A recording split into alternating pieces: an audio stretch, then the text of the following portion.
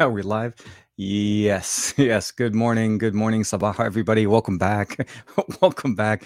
Oh man, okay. I guess I'm the last guy to show up to the show, right?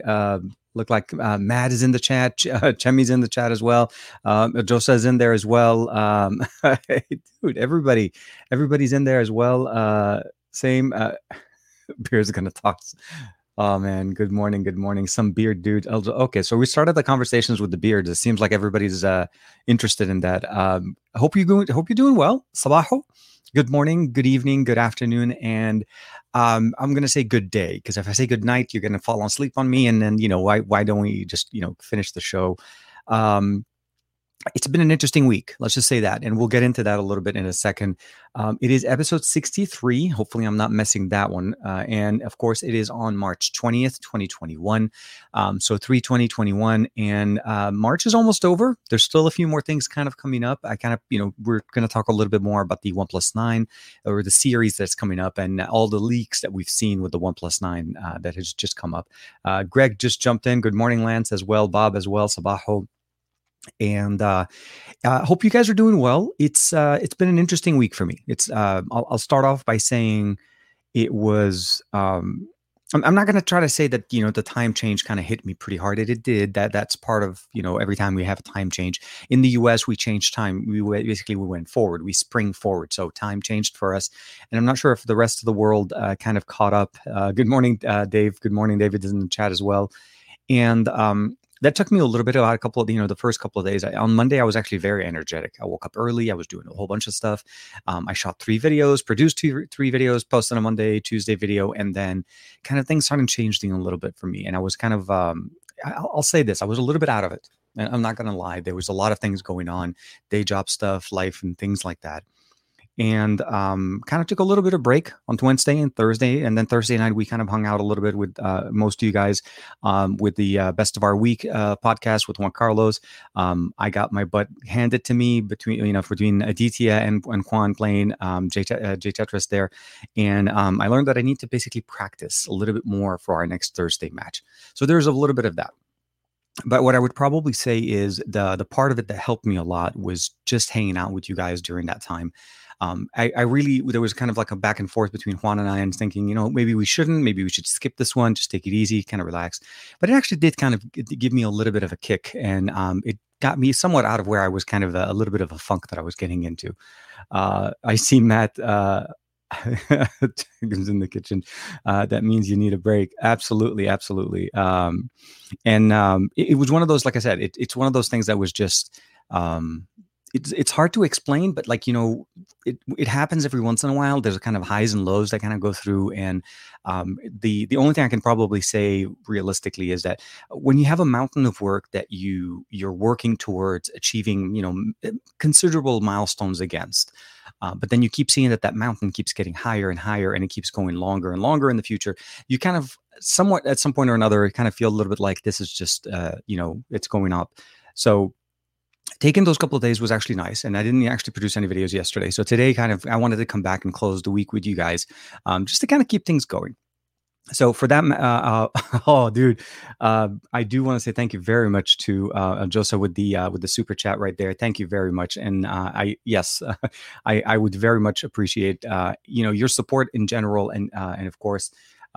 Honestly, hanging out with me, going through some of the stuff that we do on Saturdays are always going to be the fun part, and a very, very much, it's the best way that we've been able to hang out ever since this whole situation kind of started, right? So this journey that we've been on is almost at that point where we're hitting almost a year of live streams, right?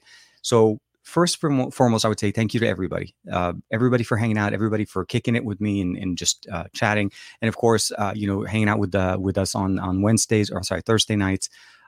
So that's kind of like the thing that's coming up, and there are things that have been going. I put out a couple of videos this week. We did the video on the Rode video mic, the Wireless Go 2 microphone, which I absolutely love. If you are I would probably say this: if you've ever considered recording yourself using your phone, and you want to have a great base for audio and a great and simple way of getting great audio into your videos, the Wireless Go 2 system is very stable and very easy to use. That's the best way to say it. It seriously is a plug and play. Um, and if your phone doesn't support audio input from within the standard camera app, you can definitely download like Open Camera, other third-party camera applications that allow you to use external audio source. But the short answer is that with that, and the fact that, as you saw with us last week, I think, and even the video, if you guys had a chance to check it out, I spliced in audio from the original, the straight live audio and the backup audio that's recorded on the Rode Wireless Go 2, and I shared with you guys the audio on both sides so that you can see that there's no degradation in audio. The audio that it's backed up is the audio that it plays. So short answer, that first video was an amazing video, and I really like it. And then the other video that I put out was a fun little video to automate things using your buttons. So it's one of those fun little, I would say, home automation functions that if you've ever wanted to control your automation, your home automated tools using a button as opposed to having to initiate the assistant, this ends up being a very functional task, and it's really nice. It's called the Flick 2, and it's a starter pack that I was sent, and that was actually a nice video to put out. I want Zach to do an ultimate test as this. Okay, so hold on a second. Let me see here. I think there's a conversation going on. Here. So the Wireless Go 2 is on my buy list after watching your video. I appreciate that, man. And no, really, there's every once in a while a piece of tech comes along that truly like focuses on the things that you need. You know, like when Sony did with the Xperia, what they did with the Xperia 1 Mark II last year was truly where they listened to the users, they listened to the people, and they basically gave us what we wanted. They gave us the headphone jack back. They gave us wireless charging. We had the 4K display, which we already love, but we had the new form factor, the better camera lenses. There's a lot of things going on there. And what Rode did from the first generation to the second generation is seriously almost given us like generation 3 or maybe even 4, and they gave it to us in version 2. It's hard to get. I'm not going to deny it. As far as finding them, at least in the US, it's a little bit hard to find. But if you're able to get your hands on a pair, they're definitely, or actually there are 3 of them, 3 pieces in the set. You're not going to be disappointed. And for anybody that's thinking of streaming, content creation, Greg, if you for the way you're doing videos and so on, this is going to work great because when you're streaming from your PC, you're able to hook up the Wireless Go 2 system to your PC and not necessarily to the camera, and use that audio to implement and improve the audio. So you don't get that echoey effect. You're also able to get a more of a wired connection if you want. There's a whole bunch of things you could do. Sabah, Mark, hey man, Mark is in the chat as well. The A52 and the A72 will sell well priced, and of course features as they offer. So that was the biggest thing I think that kind of went through during the week. We didn't really get a lot of love for that in the US, mostly because I think it was internationally targeted to Europe. But the A52 from Samsung, the Galaxy A52 and the A72 were announced. Definitely budget minded. Those are typically what Samsung sells the most of, which is surprising because if you follow Samsung and if you follow their feeds, you almost assume everybody buys S20s and S21s and Note 21s and all of those, the high-end flagships. And the reality of the matter is the budget-friendly versions are the ones that typically sell the most because those generally do include the charger in the box. Surprise, surprise. Do include an SD card. Again, surprise, surprise. Features that we want are coming in mid-rangers as opposed to the flagships that we end up paying too much for. So it's a conversation that we can have slightly in different times. And it's mostly because of a conversation that this is what other companies now are targeting. Xiaomi, when they released the Mi 11, they made a point to give you an option to keep the charger in the box. When OnePlus actually, I think is if I'm not mistaken, I think they teased somewhere where they said the charger will be in the box, and that's something that also kind of tells you that they're already thinking in advance, kind of things. And other devices like the ROG Phone 5 comes in with the charger in the box, and it comes in with the fast charger in the box. So those are things I'm really interested there. And Jermaine is in the comment, hey man. Oh my God, Greg is always going to mess with me on that one. Okay, so a little bit of background to this comment that Greg is putting out. So Greg did a video installing Android 11 on his Nexus 6, and he did a live stream on his channel. And I've been trying to find my Nexus 6. So the thing about it is, obviously, I'm not trying as hard as I should, because if I could, I probably would have found it by now. And the reality of what's happening is every time I try to do something, something kind of takes over. But the short answer is I have not found the Nexus 6. I'm also very worried that it may or may not actually work because, again, it's been, I want to say, at least maybe 4 years I haven't touched it. So it's one of those things I have to kind of double check and see where it is. Um, RG Blaze is saying, sir, how will the IQ3 in India here, as it's coming in under 25,000 now after the price drops. So I'm not familiar very much with the IQ3 model. I've heard of the brand, but I haven't been really keeping tabs on the IQ model. So unfortunately, I don't know if maybe somebody in the comments is familiar with the brand, or at least this model specifically, if it makes sense. But if you can give me a little bit, some of the information about it, I could try to give you a heads up on it, but we'll see.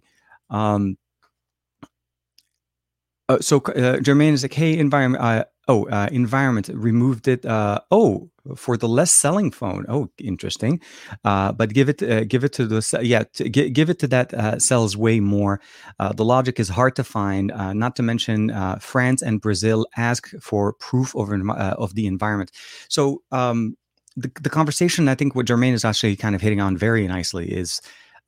The reasoning behind the removal of the chargers was to save the environment. It's for environmental reasons, saying we have extra chargers we've been using and people have been buying phones for years. And the fact of the matter is that you don't really need a charger in the box because you could just use what you have. And I think the conversation can be said exactly every time. The fact of the matter is they changed the technology that the chargers were using. They went straight USB-C to USB-C. That's step one, which is fine. Let's say you can use a USB-A to USB-C cable. That's not a problem. But they also changed the tech that they were using in there, right? So the devices, let's say for somebody that's coming from an S9, an S8, or an S10, they were all using a different charger. It was the adaptive charger that Samsung was doing. And now they shifted over to 25 watt and 45 watt chargers that provide PD, power delivery, options. So you don't really have that charger. You don't have the fast charger that Samsung is trying to give you. And it's the same conversation for Apple, even worse for Apple, because the iPhone does not have USB-C, and the cable that they include in the box with it is a USB-C cable. So meaning any charger prior to the iPhone 12, which had a USB-A connector on their little brick that it includes, which is essentially the slow charger, still didn't give you that fast speed. So you by default had to buy it. The fact that Europe is requiring them to provide the proof for it, I think is a very big conversation, because at the end of the day, all they did is they now have the ability of charging you more for basically another package and another thing for that charger. So short answer, I think everybody's just having a field day with it. And I'm glad that other companies did not decide to follow suit with this. Although I'm not sure how long it's going to go, because at some point or another, you're going to see is they're going to look at the numbers that Samsung and Apple are doing, and they may change the conversation. I don't know. But again, they're not doing it to their mid-rangers. Even Samsung's not doing it, which it is a little bit of, I feel like it's a little bit of a fallacy kind of thing. So you just stand up there and say, hey, we're going to do this for environments for the higher expensive phones, but the mid-rangers, the one that we sell the most, as Jermaine was saying, we're going to include it in the box. So it's a conversation. I always feel like Samsung sometimes will say what's convenient to the market that they're trying to approach. So for the high-end market, they're trying to go in and follow, say, look, this high-end brand did this. Now we as a high-end brand will do the same thing. But then on the mid-ranger, where they're not really talking to each other, right? Because the A series doesn't really compete very much directly into something that Apple releases. Because even Apple's low, now we're not going to say low end, but like, the Mini or even the SE, they're running their A13 and A14 Bionic. I mean, they're running almost their latest processors. So we're not talking mid-range processor to that comparison. So keep that in conversation, of course. But I appreciate that, Jermaine. It's hitting it straight to the point. And if you guys haven't had a chance to check it out, please, by the way, make sure to check out Jermaine's latest video on the not the Z Flip, on the LG the LG Wing. I wanted to call it the Z Flip, but because it does that flipping action. But the Wing, he did a really good video on his LG Wing, and I really like the color, the one that you got, by the way, which is really, really nice. So David Burns is asking, hey TK, I hope you're feeling better about the mountain you're climbing. Thank you. I love the smart button video. I'm trying to find something similar that works with Wemo light switches. So it actually does support Wemo switches, if I'm not mistaken. I think by default. Hold on. The reason I have to bring it up is because it's in the. So I don't want to add a hub. Go into the hub. Here, and then we're going to add. So, if I'm not mistaken, I want to say I saw. Okay, so here, let's see. Can we switch over? Oops. Sorry, guys. I did not mean to turn off the screen. Let's bring you back in. Here you are. So, David, just for references, here is the existing services that Flick works as automatically. So you obviously have Alexa, you have Chromecast, you have Flow, you have Harmony, IFTT by default, which by the way opens up like a plethora of things you could do. IKEA options as well, IR options, LifeX, which really work nicely. Those are the LEDs that I have behind my desk. Hue lights, of course, play a sound.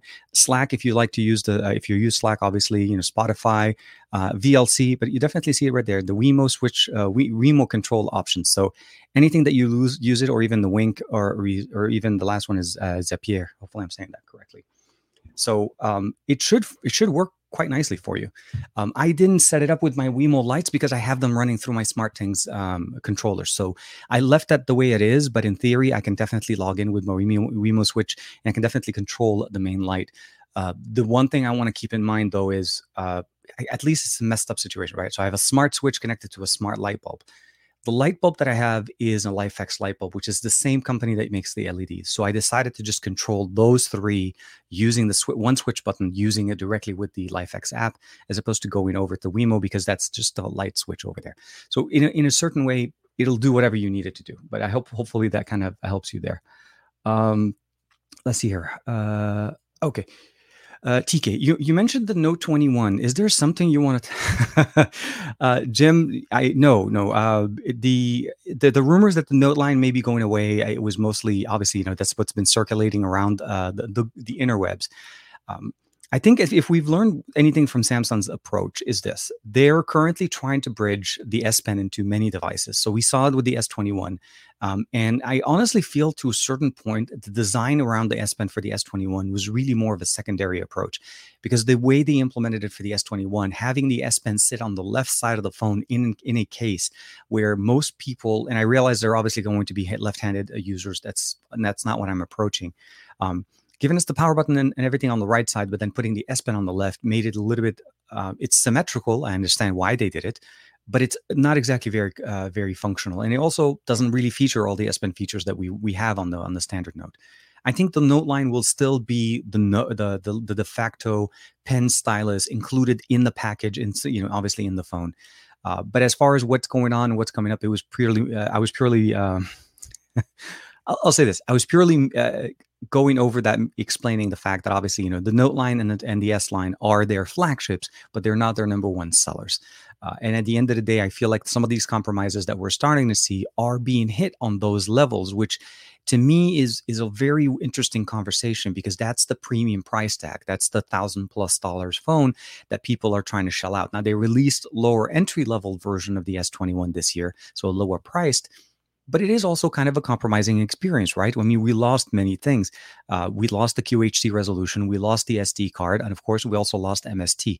So they reduced the price, took away certain things, and of course, the material build on that one. So we'll have to see how that goes. But thank you for catching the that little bit there. Yeah, nothing at this point. Nothing at this point that we're able to that we know. Let's just say that. And Jermaine jumped back in, and because they could improve it, they must include the charger, and of course that's for Apple at least. So the good thing is, at least we're starting to see some responses back to them from governments, where it basically it's hindering the experience, right? We're not at the point where we have wireless charging everywhere. Everybody has all of the technologies that we need, because the companies are still trying to innovate in faster technologies and charging technologies, right? We know obviously that the OnePlus 9 and the OnePlus 9 Pro are going to feature what the OnePlus 8T brought in at the end of 2020, right? That 65-watt charger that we've seen in the past. And that's, of course, the biggest factor. We already had 30-watt charging with the OnePlus 8 Pro. And that's going to be something that we obviously are going to see again. I'm pretty sure the Pro will have the wireless charging. The question is, what do they do with the rest of the devices, right?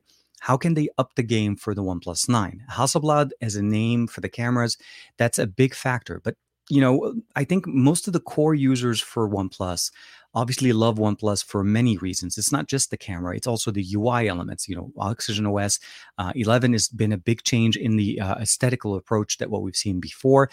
Some people like it. Some people, it's on the fence, right? It's one of those things you kind of either like or you don't. The other thing that actually was surprisingly in the news, I don't know if you guys caught it, And we touched a little bit on it on Wednesday's Thursday show. It seems like in China, OnePlus, where OnePlus sells their Hydrogen OS powered smartphones. So if you're not familiar with it, smartphones for OnePlus that sell in the Chinese market feature an operating system called Hydrogen OS. It is very close to the way Oxygen OS looks like on our smartphones, but it is intended for the Chinese market and it does not include Google Play services. So by default, when you use a phone that's made for China, you won't have it. The note that we saw, or at least the comment that we saw, is that there's a potential end of life time for Hydrogen OS that's coming up very soon. And then it is possible that Color OS, now Color OS obviously is Oppo's version of the operating system that they've been using. This is their skin of Android, will be running on OnePlus devices in the Chinese market, where I think in a certain way, Oppo's approach is a little bit more feature rich for that market. I think that's how they worded it. And it kind of just makes sense in a certain way. I mean, if you think about it, why would OnePlus want to basically marry or keep sustaining two separate versions of their operating system for different devices and different markets, where if they just adapt Color OS, which is, again, very, very under the umbrella of BBK. Let's just say BBK as a company, kind of manages the different parts. So there's a lot of core, I would say, synergy, the best way to say it, between OnePlus and Oppo, and I think that's a good tactical approach. They can save money on the development for for Hydrogen OS, and then optimize Color OS to just work on their hardware, which makes perfect sense. From a business side, it makes sense. From a user base, though, obviously you're getting some people that are very like I said, there is the core fan base of OnePlus that loves the way the UI elements, the way the approach is, and they're maybe not necessarily very keen on the way Color OS is. Personally, I think Color OS 11 is a major change from what we've seen in the past. It is not Color OS 7, not Color OS 6. It has literally shifted tremendously for better performance, optimizations, and feature packed. So short answer is I think it's a win-win, but it does have to go through that timing. And if it is true that it is going to happen, I think it's a great business model. And I think at the end of the day, the users will probably have to adjust. Although I don't foresee people that already had OnePlus devices in China with Hydrogen OS being shifted over to it. There's possibility that security patch updates may still be supported. So we'll see. And I think I'm pretty late on the comments. I do want it. Right Brain, good morning, man. Okay, ER saying if you find the 6P, if you find the 6P, it will hopefully work. As it recently, I turned on my HTC Desire HD after a year, after a very, very long time as well. It's more about what I worry about is the battery. Like at a certain point or another, sometimes batteries do tend to degrade like heavily, or they start to inflate. So that's my worry. My worry is that I find the phone, but there's some kind of physical thing on it. Again, I stopped using the OnePlus 6 when I went over to the 6P. And then, of course, after that, when I did get it back from my mom, because I gave that phone to my mom to use for a while, I never really even turned it on. I took it back and I put it in somewhere, I think, before I redesigned the entire office to this new look. And I just need to find it. But definitely, I'll be on the look for that one, and I'll keep an eye and let you guys know. Let me see. Okay, they can fit more phones on a pallet and charge more for charger. Exactly. It's totally a business model, and there's that pretty much just kind of takes it in there. Okay, so RG Blaze is jumping back in real quick. It's the Snapdragon 865 UFS 3.1 LPDDR5. So far, you're not missing me there. Everything's very good. Headphone jack are the most important, but the main problem is the UI, but it can also be improved via software updates. So the question would be, yes, if you're able to live with the UI, because that's what the environment you're going to be in most of the time. From the specs that you listed up there, I think there's no question that the device should be more than capable to run anything and everything that you want in 2021. The question would be if the price is right, and of course the operating system, is it supported? Does it get the support that you feel is right? Or the other option would be too, are you able to just root it, change it, and install, let's say, Lineage OS or something like that, that could just literally take it leaps and bounds and unlock a lot of potential for the 865 for you. So definitely check on the XDA forums and see what they have for that, and if it is actually supported or not. So Mark Sadiq is asking will you be reviewing the A72? So I did get a chance to play with the A71 last year. So that I did. I did end up having to buy it and import it into the US. It's not available here. at the time that I got it. So I'm going to debate, and I'll leave it up to you guys and let me know what you guys think of if the A72 or the A52 would make more sense. I think they're currently available in Hong Kong and in Europe. So for me, I'd have to pick up one of the international models either way. At the end of the day, it's a phone that I would have to basically pick up and flip pretty quickly, mostly because of the obviously depreciation the moment I bring it into the US, and hopefully find somebody that is in the US that would love to have an A52 or an A72. The other option that could also potentially happen, which is what we've seen in the past, is that T-Mobile starts to carry one of them at some point in the near future. So we'll see how that goes. But as I'm going through with the next few, let's just say this, the next week or so is going to be busy. I'll say that. And that's as much as I can say. I'm excited for what's coming up. I'm excited to be able to share with you guys what's coming up. It's busy from different areas, not in one specific area. So if that's an indication, please hopefully support and share, and make sure you check it out and let me know what you guys think in the videos. Like I said, it's one of those things we got to keep an eye on. Charles Monroe is asking, I have like 10 chargers and a wireless pad. Not a big deal, but customers have returned iPhones. Stupid if you ask me, because they don't come with it. So I think the people that are returning it are probably either they got it as a gift, or there's obviously some circumstances that go through. If they go through the entire return process over a charger, I think it's been publicly made, the announcements of Apple, coverage in the news, and even regular news outlets. I'm not talking just technical news. I've seen it where around the announcement of when Apple was releasing the iPhone 12 and so on, that even my local news here in Los Angeles, I think it was at Channel 5, covered the fact that there was no charger. So if they're not familiar with it and they're trying to make a deal, maybe they're just not happy with what they got. Maybe they're using this as an excuse. We don't know. But at the end of the day, it is a little bit of a sting to say that the higher, more expensive devices are coming in with less things, as they are super premium. But the more less expensive, budget-friendly, more conscious of their market, because they realize a person that's trying to buy a mid-range or an entry-level smartphone are going to basically work harder to try to save up to get to there. Where if they feel like, so just because you have $1,000 to spend on a phone, you're comfortable to spend an extra 50 or 40. That to me is a weird situation, and it will put a little bit of a bad taste in any consumer going in, be it in this round or maybe even the next round when they come in with their iPhone 13, or even with the S22 and all of the different things that we're looking at. It truly they need to figure out what to do to make the customer understand, or at least feel that they're getting that they're still being cared for. That's the other part of it, right? There's a big factor in things like, so, and I'll say this with many things in life.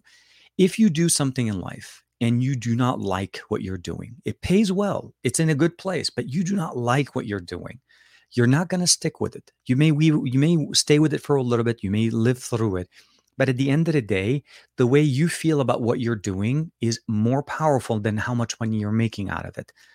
And it's going to be part of how we are. And that's really what you end up doing at the end of the day. So the question would be this. This year, I picked up the S21 Ultra. I didn't really feel like that was an upgrade. I needed to move up to it. I needed to start content on it, so on. There's a different drive between it. Personally, I still think the S20 from last year, the S20 Ultra, is a better Samsung device to this date. Still would perform great. Cameras, regardless of that seeking issue, was never an issue for me. I was still able to take great pictures with it.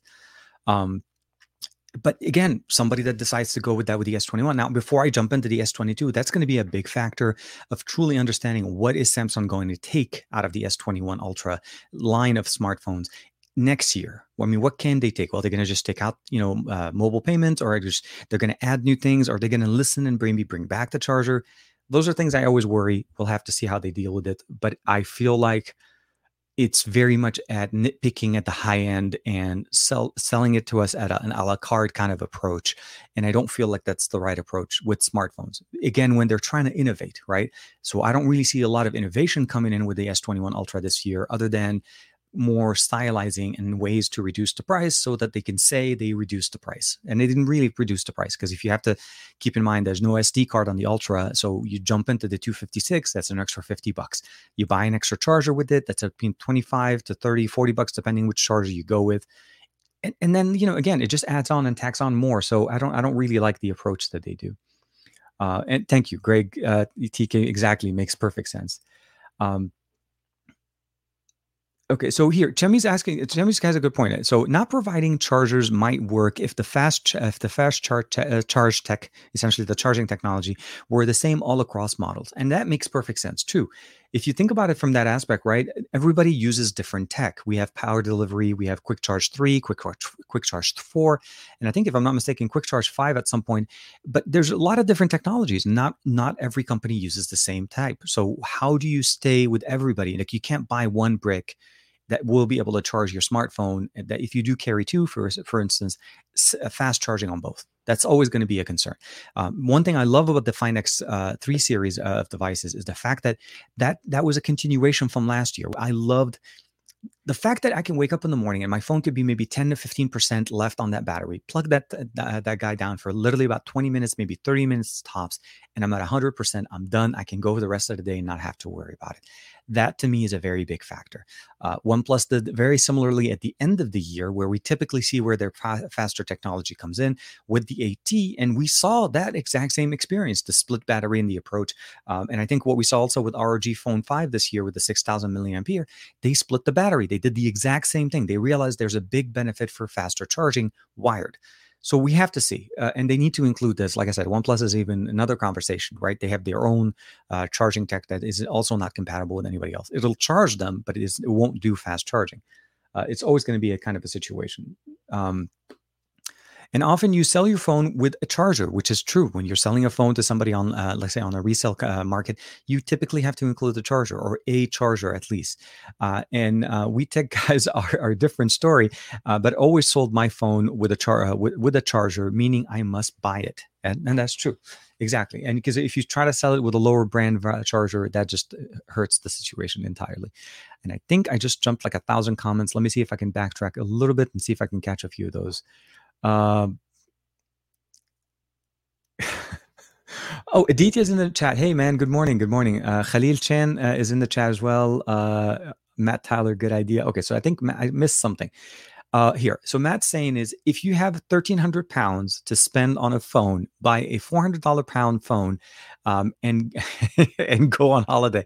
You know what? That's not a bad idea. You're probably going to have a lot more enjoyment, lot more better memories out of that experience, and that will last you for a lifetime over the experience that you probably will remember the smartphone, as that is a period of time, right? Smartphones last with us for a certain amount of time, but the reality of the matter is, if we really think about it, we may miss some of our older tech, but at the end of the day, it's the experiences and the things we did in our life that stick with us, not exactly that piece of tech. I mean, I keep things for memory. That's just nostalgia for me. But I'm totally with you, and I think everybody's jumping in with that as well.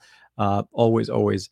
Aditya is jumping in there. It's like just took a step back today, day off, reanalyzing my approach for gaming. I think he's talking. There are deeper issues that need to be addressed within my mind, and that's going to be, it needs a long-term effort. And I think I missed a good part of it. Whatever it is that you're trying to go through, Aditya, I hope you're able to take the time to be able to focus on it and recenter. It truly is a weird situation. Whatever you need to figure things, and you need to actually kind of get out of a certain place that you're in, if you want to be able to basically move on to the next level, it's it takes time, and it does take at least the best way I can say it is it does help if you talk about it, and talk about it with somebody that you're able to share similar mindsets, people that maybe can understand and understand also the position that you're in. It's one of those things that always help, and that's why there's a certain level of I would probably say conversations, let's say, that Juan Carlos and I have had in the past, obviously off camera, or even some of them on camera, that have been very much of like situations that we've both experienced over time. It's a very unique situation where we are in the world and in life, and really finding somebody that can echo your concern, and that maybe has gone through it and maybe can help shed some light into something that can definitely be very helpful there.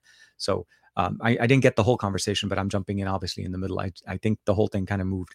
Gary the fireman, good morning, welcome back, Sabaho man.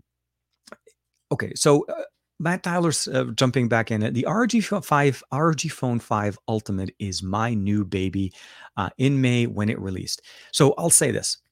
I wanted to play with the ROG 5 Ultimate. I think the Pro is also a very, very compelling conversation for anybody that loves gaming phones.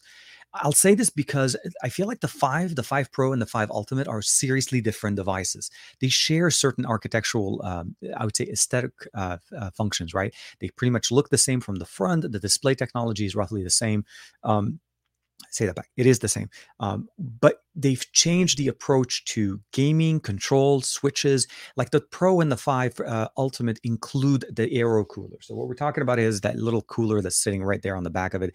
This little attachment does not include it, is not an included accessory in the standard ROG Phone 5. Um, I feel like with the way the Snapdragon 888 has been going on, at least for the last couple of devices that I've been using, thermals are always going to be something that you want to keep in mind. Cooling your smartphone or providing some type of cooling is always going to be helpful. I finally got my hands on the Kunai. Hopefully, I'm saying that correctly. I would say basically the Maverick of all controllers that I've ever seen. Now, don't get me wrong. The Kishi controller for me has been one of my favorite gaming controllers, and I still feel like it's a great gaming controller when it comes down to what it offers. But when it comes down to an ROG Phone 5, because this is specific to the ROG Phone 5, right? It is a very functional approach. The controller starts off with one. You push one button, you remove it, it becomes a smaller controller. And then if let's say you want to go even further, they include in the package at least. There's this special case for the ROG Phone 5 that has a connector here on the top and on the bottom, which allows you to, of course, if you ever wanted to play your game like a Switch, the ability of actually putting the phone in a Switch style controller, very close to the way we have it with, the Kishi controller, but of course optimized to go or work with the gaming system here, X mode, what they call it, on the ROG Phone 5. I've had it for 2 days, literally just a couple of days trying to play with it, and I really like the fact now that the dock here has a kickstand, which enables me to basically put the phone, station it down. I can even connect it to a TV because it does support USB-C to HDMI output, and I can just play it decently. I was playing PUBG with the controller. It took me a couple of seconds to get the functions set up and map the buttons. It's all total, by the way, very highly customizable, very easy to set up, a very straight through experience of going through and using it. The big thing I probably would say, it took me more time to figure out on how to turn on Bluetooth pairing, because it's not an easy and it's not a very intuitive thing. The buttons are very dark and they don't light up. So it's one of those things that you have an LED there, but all of the buttons on here are non-lit. So you don't really know what's going on, but I love the approach. I love the fact that we get those two extra triggers here, two top triggers at the top, all of the buttons on the front, and of course, two joysticks here for obviously directional and panning. And of course, we have it's seriously a very nice, very light controller. So those are the things I'm really enjoying. But I feel like I feel like this should have been not the controller, but the cooler should have been included with the 5. And I think once you get the Ultimate, Matt, you're seriously you're not going to look at any other phone for gaming. There's a lot of things going on, and this year they hit it out of the park. There's no question there. It's going to be amazing. Davin Davis is welcome back, man. Says Matt, which one are you preferring, the ROG Phone 5 or the Find X3 Pro? And, and I think that's where Matt's jumping and saying it's the ROG Phone 5. I mean, from a gaming experience, don't get me wrong, the Find X3 Pro is a great smartphone. But I really feel like that I don't think that was designed to be a gaming phone specifically. It truly is more of a well-rounded, very camera forward, very display forward type of technology. And those are where I feel like all the improvements were done. The benefits of the fact that it runs the 888, it has 12 gigs of RAM, and of course has a lot of fast internal storage, and the large display with 120 hertz, QHD resolution, 10-bit color, all of those things just augmented the experience. But I feel like, again, it's really designed more to be more of a like an all-around kind of smartphone, not necessarily specific. So for gaming, I think Matt is definitely on the win there. Here, so Aditya, we all have to wrestle with things. With just knowing those issues and being able to work on them is a good step, and I think that's also a big factor. You're right.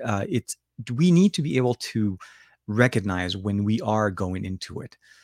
For me, the first time that happened to me, I didn't really realize what it was. And this happened to me a few years ago before the current situation. This was during one of the days I was at the office and I was working during my day job. But it was seriously, there was like a lot of things going on at the same time. And it just hit me like a wall of bricks. That's the best way to describe it.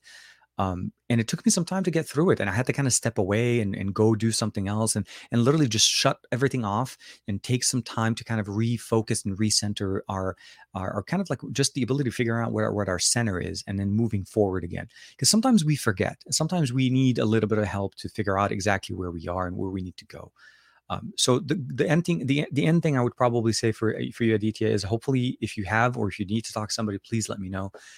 As you can imagine, you've seen some of the things that hit me up one time when at 2 o'clock in the morning, and you realized that it was 2 a.m. Like, TK, how come you're up? Yeah, sometimes we're stressed. Sometimes we have to go through things and we have to deal with it. So we'll always have to kind of keep an eye on it. But please, yes, if you're able to talk to somebody that you feel like will echo or at least be able to listen very well, please reach out. And if you need any help, please let me know. Definitely. Let me see what we have. Matt Tyler hates Jermaine. Okay, so we'll chalk that off to there's a new feud. Just kidding. Is the 65-watt charger in the ROG Phone 5 compatible with the ROG Phone 2 and 3? It will charge the smartphone, but it doesn't. There's no additional speed in charging, so it's not charging it obviously at the new rate, the new faster charging rate. Unfortunately, it is USB-C, so there's no concerns there. And I did test it out with the ROG Phone 2 since I don't have the original one or the 3, and it did work, but it didn't show me any benefit over the existing charger that came with the original ROG Phone 2. It's a large battery, so it's the charging on the ROG Phone 2, which is not as fast, and the ROG Phone 5 charged quite fast with the charger that was included in the box. That was a big factor. David Burns, definitely, yeah. ROG Phone 5 for the win. Okay, so here, so Brifius, hopefully I'm saying that correctly. Hey TK, do you think now that Meizu has introduced the 3 zeros approach? Okay, I haven't said, okay, no, okay, so no ads, no pop-ups, and no bloat. That is a big move. That is a big move, especially for Meizu. Do you think other OEMs will follow, or is it because Meizu isn't as impactful on the market? So in the international market, yes, unfortunately, Meizu has not been playing as big of a game as they used to. In the US, I think that at one point, about maybe 5 or maybe 7 years ago, we started talking about Meizu devices, and a lot of people were starting to focus on them. I actually was a very big fan of Meizu devices because at one point they were innovating, they were pushing the limit, they were trying to give us devices that were just harder to basically find in any other standard tech that you were getting. The approach of going zero everything could be basically a twofold conversation, right? Obviously, that's going to hit up the pocket for Meizu's side because, believe it or not, some smartphone companies, the reason why they go with those type of the bloat, the ads, and so on, they're going to obviously be able to subsidize. I mean, Samsung, the biggest of all, is starting to put ads inside of their phones. This new feature of giving you free TV, but then they include ads in the Samsung Pay. I mean, Samsung Pay, as the app that you use to pay for things, includes ads for things because they want to send and start targeting as basically ad targeting their consumers. Can this become a new trend? I think it's a little bit hard. I think it's going to be something that maybe some companies will start to kind of follow. We've learned over the years of how to basically curtail the experience of those ads and reducing some of them. But we've seen them in everywhere, right? Theme stores, anything kind of included as additional services typically will have that. And of course, no bloat. I'm not 100% sure if Meizu is able to make a big enough of a splash, at least in the international market. In the Asian market, that could potentially be a big change there. We'll have to see. That's going to be more of a time situation. Currently, I find it to be a little bit hard, mostly because of where they are in the market. I mean, you got the Redmi, the Realmes, the Mi devices, the Oppo devices, the OnePlus devices. There's a lot of competition, and those players, I'm not sure if they'll definitely want to be able to approach to it. Now, it will appeal to some people, and there are people that are going to be seeking Meizu specifically for that, and that's what's going to basically see. However, the number of people that actually do adopt this, that's going to force other companies to start thinking of it. So hopefully, we'll see that in the near future. Sorry, I'm just I think I got something on my finger there. Matt's jumping back in. So the ROG Phone 5 or the ROG 5, I keep wanting to say phone, has a different build to the standard ROG 5, or the Ultimate, I think is the 5. So okay. So I'm interested to see the Ultimate will bend as easy as the. So the problem that you saw with the Jerry Rig Everything Zach's video is it's not really I mean, it's really an ROG phone issue. Let's just say that it's an ROG phone issue. Um, the ROG Phone 2 had structural issues that I've dealt with in the past, obviously. Now, the fact of the matter is that the display shattered in that manner in such an easy way for me just putting it literally on a corner. That was a little bit of a surprise.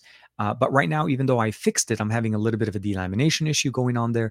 And his point in the video, if you watch it, where exactly that point where the structural integrity is the problem, it's actually by design, right? They functionally added a side port that's typically used for more of a reinforcement approach. A lot of the components that were put into the ROG Phone 5 are also done in a way where they're not going all the way the length of the actual back. So what you're getting there is less structural integrity and intended, obviously, where it does bend. Now, for the comment that Zach put out saying basically, this is a phone that will bend easy. I don't know if anybody will basically put that much pressure to that smartphone with the way he exerted from the front and on the back. The short answer is it's a gaming phone. It's intended to be basically a gaming phone. It's not selling itself as an IP68 or an IP65 phone. There's no IP rating on it. So treat it as a gaming phone, keep it in a good case, and then use it. And of course, those things will help also with the rigidity. At the end of the day, having a side port, and the fact that if you think about it, if you have just a long metal stick and you decide to drill a hole in the middle of that stick, even though you're not cutting it, you're just drilling a hole in the center of it. When you start bending, that's where the structural issues or integrity is going to be going on. So yes, we want function, we want ports, we want to have that side option, the ability of being able to it's a very functional feature, right? To be able to have a USB-C connection at the bottom connected to a TV or a charger. And obviously, the dock gives me the headphone jack, but having the ability of holding my phone, playing with it, controllers, buttons, all of that will come at a price. I don't think it's going to be you hold it in your hand and you sneeze at it and suddenly it breaks in two. But I think at the end of the day, if you're looking for the design changes that they did with the ROG Phone 5 Pro and the Ultimate, I think you're right. I think you're going to basically enjoy it the most, mostly because, again, the display, they have an RGB or like a little color display on the Pro, which I feel like is a better approach than the Ultimate, which has only a monochrome one. And they also have extra sensitive touch areas. So on the bottom areas here on both the Pro and the Ultimate are touch sensitive. So you have 4 buttons built into the smartphone by default. You're able to add the 2 buttons here. And if you go directly with the Kunai 3, you're adding like seriously 6 additional buttons to the gaming experience. Of course, with the customizable options, the directional pad, the D-pads, all of that stuff. Way better. Always going to be better. So I have no doubt that you're going to enjoy the Ultimate, but I'm definitely looking forward to see what you have there. Lava Kumar is asking, Matt Tyler, if someone has £1,400 for a phone, they will surely have more money for holiday as well. That's the real-time scenario. It depends on the conversation, right? So the question would be this: some smartphones are sold as smartphones that are sold obviously for that price, but not everybody buys it at that price. Most people, at least in the US and some European countries as well, buy them on installments or through carriers. So where that conversation level makes kind of sense in certain areas, but in reality, you're right. If you're buying a phone and if you have that much money to spend on a smartphone, just kind of to start, the economical stature, obviously where you are, could obviously be a different situation. You're going to be able to afford it. You can definitely go for it. But that's another thing that you want to keep in mind. You may not want to go all the way into it. And you may be in the situation where you're trying to figure out is, do you want to go on holiday or do you want to basically buy a smartphone? I do apologize. No package deliveries. Okay, I'll take that back. No package that are supposed to be delivered that I know of today. I am waiting for certain things, but I don't think anything was supposed to come. But let me jump in real quick here. I jumped in. Davin's. I think I maybe missed him saying. Okay, so Abdullah here has a question. Hey, TK, question. Why doesn't OnePlus or ASUS, why doesn't OnePlus or ASUS ROG aren't available in the Middle East? Just like Samsung, what is the selling strategy? So ASUS and ROG, so I think the OnePlus conversation, I'll touch base a little bit more about that, Abdullah. I'm familiar with the fact that OnePlus, it's almost like Pixels, right? It's like OnePlus and Pixel smartphones are very much not, there's no dealers, there's no direct dealer representation for them in the Middle East yet. I feel like OnePlus is probably be having a little bit of a miss situation here because they're missing out on a massive market that would definitely love. They do actually already love their smartphones. Um, and true story, which is a really an interesting conversation. So when I started the Arabic channel, as you guys probably know, the Tariq Bey channel, um, the video that made it for me possible for me to get monetization, get enough subscribers to be able to actually qualify and get monetized on that channel in less than a month was the OnePlus 7 Pro, a phone that was not available in the Middle East market. But that was the video that literally skyrocketed and got my channel running and up and running on its own. It's fully standing as an Arabic channel, which obviously it's still going right now. So the approach for OnePlus and not having them in the Middle East, I think it's an approach more of they're expanding, but they're just now focusing on the major markets that they know where they know what to do the business. The Asian market, obviously, a hometown territory for Oppo. Now, the converse conversation to that, which I'll start kind of touching base a little bit. If you guys follow some of the Arabic channels, I don't know if you do, but there's like Android Basha, there's Mr. Q from Rakami TV, and there's Slorks or Ahmed Baraki. They started to actually, they went through and worked with Oppo on a massive campaign for the Reno 5 Pro. This is going to be a long one. The Reno 5 Pro 5G. It's a long title, but it's a great phone running a MediaTek processor, the MediaTek, the Dimensity 1000. The approach, the fact that we see Oppo going into it, it means it's a certain point or another, maybe we'll start seeing OnePlus coming in as well. I think that's what we're going to start noticing. Those are big factors. ASUS, on the other end, it's a different situation, right? ASUS is not as big as what we think of as OnePlus in the markets that they're trying to be in. Their approach is very much tailored to the markets that they're in. Like they even release smartphones that they don't even bring into the US, and this is a big market for them. Gaming phones are a big factor. I think it depends on the demand, if there's enough of a demand, and I'm not sure if they're seeing the numbers. So I hope at some point that ASUS does actually expand to the Middle East as the ROG line kind of expands. But I think it's more so their other line of smartphones. I think their PC department, their gaming department is big in the Middle East. It's just that the mobile is not in there. So I'm hoping that they do bring it in. The reasoning behind it, I'm thinking it's more analytics for them, and just maybe they're not seeing the demand. Although what is a good way for you to be able to start seeing the demand if you don't actually try, right? Go in, release it, maybe through resellers, maybe not necessarily through first party dealers, and at least see how the market kind of works. And I feel like, again, it's a massive market that they're missing out on. OnePlus, as well as even just ASUS, and also get them to optimize for Middle East. That's another factor. Believe it or not, like voice over LTE, even if you import a smartphone from OnePlus, may not actually turn on. 5G may not actually work with the local carriers, even if the bands are supported. But it's like that feature is geo-locked, like it doesn't actually specifically work. At least so some of the things I've worked with when I've talked to Ahmed and Salah and Khalifa from my buddies from the Middle East on the Arabic channels. Made hashtag made. We're always going to be seeing how thing. Let me see. Davin Days, thanks everyone. I'll let you guys know next in the next stream. Okay, appreciate it, man. Davin, real quick, jumping back in. I picked up a Galaxy Watch E okay. Any thoughts on the rumors that the Watch 4 will use Wear OS? So there's a good chance that, well, I'll take that back. Let's step back real quick and see where we are right now. In the current state of where we have Tizen OS, which is the OS that runs on their smartphones, and the way Wear OS is sitting, I think they're very good competitors. Tizen has evolved quite a bit for many, many years. Now, the decision for Samsung to jump ship from Tizen over to Wear OS is a very big decision. The reality of the matter is, I feel like in certain ways, and I'm not trying to say Tizen is better in many areas, but the integration of Tizen OS on the smartphone and the till I got to the point where we got when I was able to use the TicWatch Pro 3, that has been, for me, I felt like Tizen was at least in many ways much more advanced than Wear OS, even though it didn't start as early as Wear OS. Wear OS was what Samsung used to run on their original smartwatches, and then they flipped over to Tizen.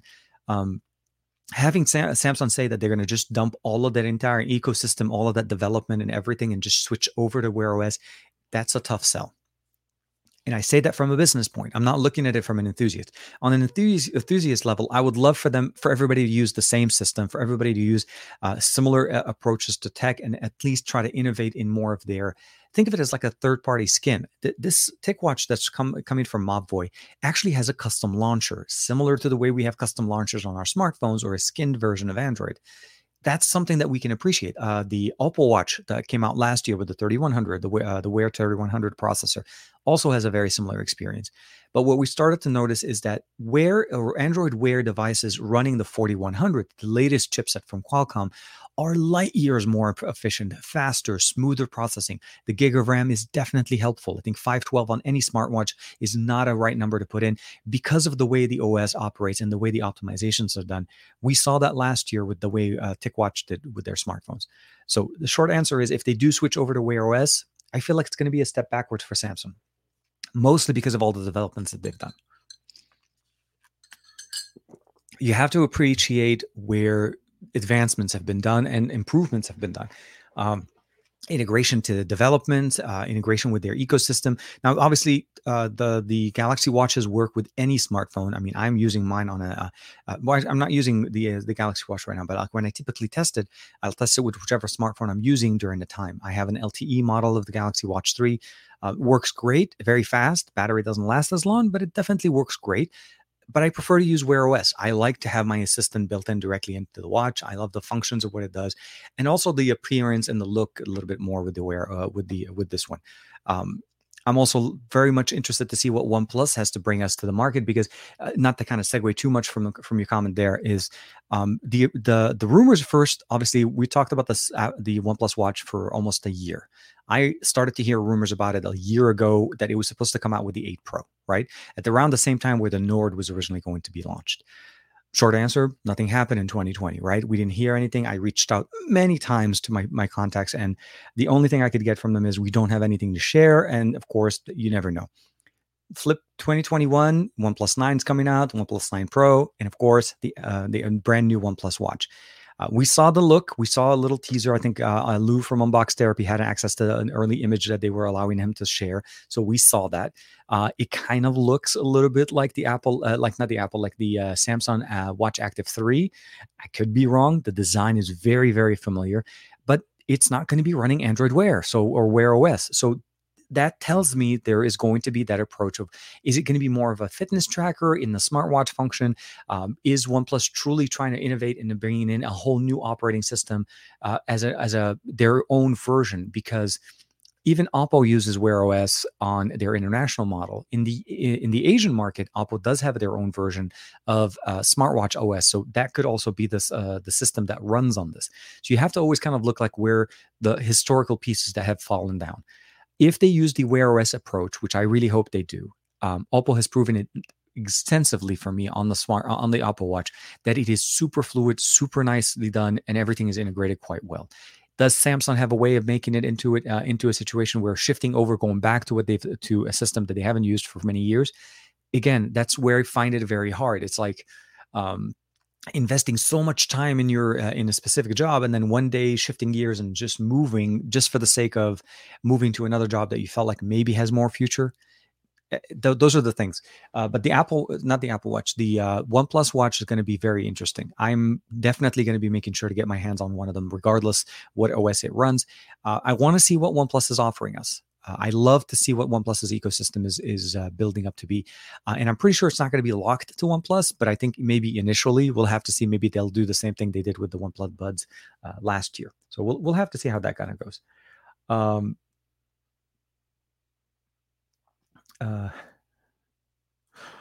Abdulaisa, welcome, Ahlan, and I appreciate that you're enjoying the stream. And it's typically one of those streams that we tie in, and we kind of there are main points of the video or this live stream, and I try to hit on them, and we talk, and we kind of go back and forth with a conversation. But at the end of the day, it really is. It's a conversation, and it's very much kind of going back and forth between where we're going. We don't all go through great times. It's not always going to be the best, amazing week ever, week after week. There are going to be some times where we need to kind of step back and reevaluate. There are obviously going to be some other times where we have to say, let's just figure out how to make it a better week, and let's see how we can make the next week a little bit better as well. But thank you very much. Of course, Abdulaisa, thank you. So here's another one. Okay, so the RG Blaze, it's coming back. I love those questions. So TK, what's your thought on the about the Poco phone launching tomorrow? So when I said I'm waiting for something and I don't know when it's showing up, I was hoping to get my hands on some of the hardware to be able to share with you guys some little bit more thoughts on it. Hopefully tomorrow, I will be hopefully covering both. I'm not sure if it's going to be both, depending on which one I end up getting. But I'll say this: Poco as a smartphone brand, which just for reference, I think a lot of people will probably uh, correct me if I didn't say this correctly, is that they separated from Xiaomi. They're no longer they're basically their own brand specifically because there's a lot of people that kept calling them the Xiaomi Poco phone. Um, Last year what we saw with the X3 or at least with the F series and the X series is that they really stepped up their game. We're starting to get more we're starting to see more AMOLED displays. We're starting to see more smartphones with higher refresh rates, large batteries, large displays, a lot of features that we typically want, headphone jacks, great camera implementations with the camera sensors that we have on the back, and of course great cameras as far as the overall gaming experience, the UI elements. So um, Poco as a brand, I feel like is an underdog type of a brand where a lot of people love it and they love it because not everybody knows about it. So tomorrow, I'm really excited to see what they unveil. I don't have any information as to what's going to be unveiled as specifically, like the specs, but I can tell you this much from the fact that from what I've seen in 2020 from Poco, I am very excited to see what they offer in 2021, and then keep going forward with that. So launches tomorrow, as you know, and of course Tuesday, as everybody knows, there's going to be obviously the OnePlus Line launch event, international event as well.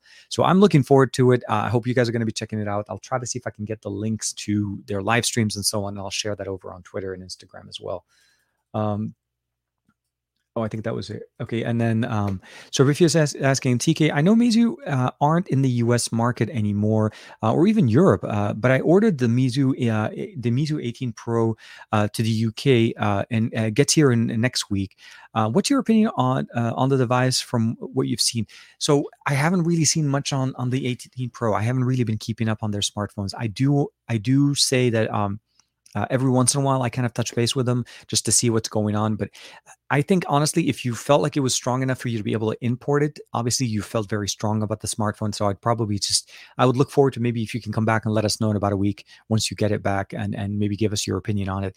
I'd love to hear it because for me as a brand, it was again one of those brands that I loved looking into and listening to and trying to see what they have to offer. And I have personally imported it from Hong Kong at the time. It wasn't even available back then. So I've imported Meizu devices straight into the US, regardless of the fact that I didn't get all the supported bands. Back then, it was mostly just, again, to get access to the tech. It was fun. And of course, just to see what they offered also on their other brands. They have other things also, not just smartphones. But I wish I was able to help. Honestly, I don't have a lot of information on the latest, the greatest Meizu. There's so many brands, and then within the last few months, at least within the last year, I've realized that I'm starting to cover brands that don't necessarily come to the US. That's true. I try to focus more on the international market. Now, OnePlus obviously is a big US brand. T-Mobile, everybody carries them. Oppo is generally more of an international brand. I cover them in both English and Arabic. And I would love to be able to check out Meizu's, see what they have to offer, but we'll have to see. Honor also is kind of picking up again. We started to see them earlier this year. They separated officially from Huawei. They're starting to use MediaTek processors in their smartphones, so we'll have to see what happens in some of the other brands as well. Jermaine, okay, so Jermaine got to go. TK, thank you very much.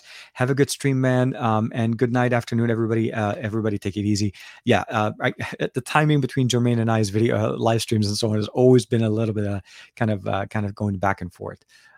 Let's see here.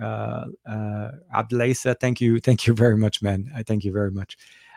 Concept here, take care. Davin Davis, just take it easy, man. Serbifius jumping back in with the are offering the 18 Pro at a discount for global testers at a discount as well. You should check them out on Twitter. Definitely, yeah. No, I'll hit them up as soon as right after the show. Actually, let's just do that right now. Let me see if I can pull them up real quick here. So here we are, Meizu. There it is. Yeah, Meizu 18 Pro has been actually trending pretty well. Interesting. the Meizu 18 Pro with the Qualcomm 3D Sonic sensor Gen 2. That camera bump looks very familiar, guys. Snapdragon 888. Okay, so the general pro features are going to be, we're looking at the Snapdragon 888, 4500 milliampere battery, 12 gigs of RAM, 120 gigs of internal storage, or 256 UFS 3.1. Quad camera setup on the back, a 50, a 32, and an 8. So 50 standard focal length, 32 wide, ultra wide at 130. It's decent. It's decent, definitely. 8 megapixel with 3 times optical zoom. That's going to be the telephoto. 3D time of flight sensor. So that's more for depth. And then a 44 megapixel selfie camera on the front. And then, of course, the Meizu 18 is a little bit less, kind of scaled down when it comes down to specifications.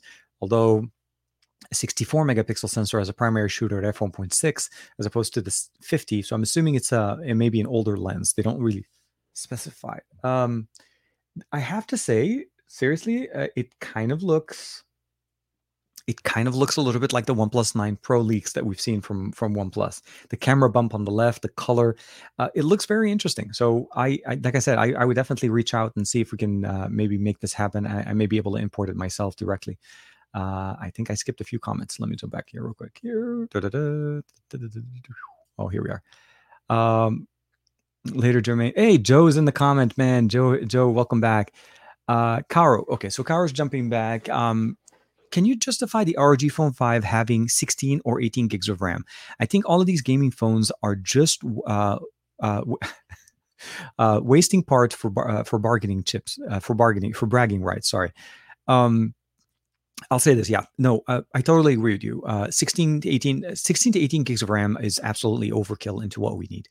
The fact I think they are playing the very much a gamer's approach to RAM, right? And what I mean by this is gamers by default, like desktop PC gamers and so on, they always have to want to have more RAM than they need to have that open, that basically I would say basically an open area where you have enough playroom when you're running your games, you're running multi-tabs, or if you just want to run Chrome, you just need 30 gigs of RAMs for that. No pun intended, but seriously, Chrome, massive sucking amount of RAM there, just wow. ROG Phone 5 and 5, I can't really speak on the Pro and the Ultimate because I haven't really seen much, but I can tell you right now that there isn't really any function that will use that much RAM on a system.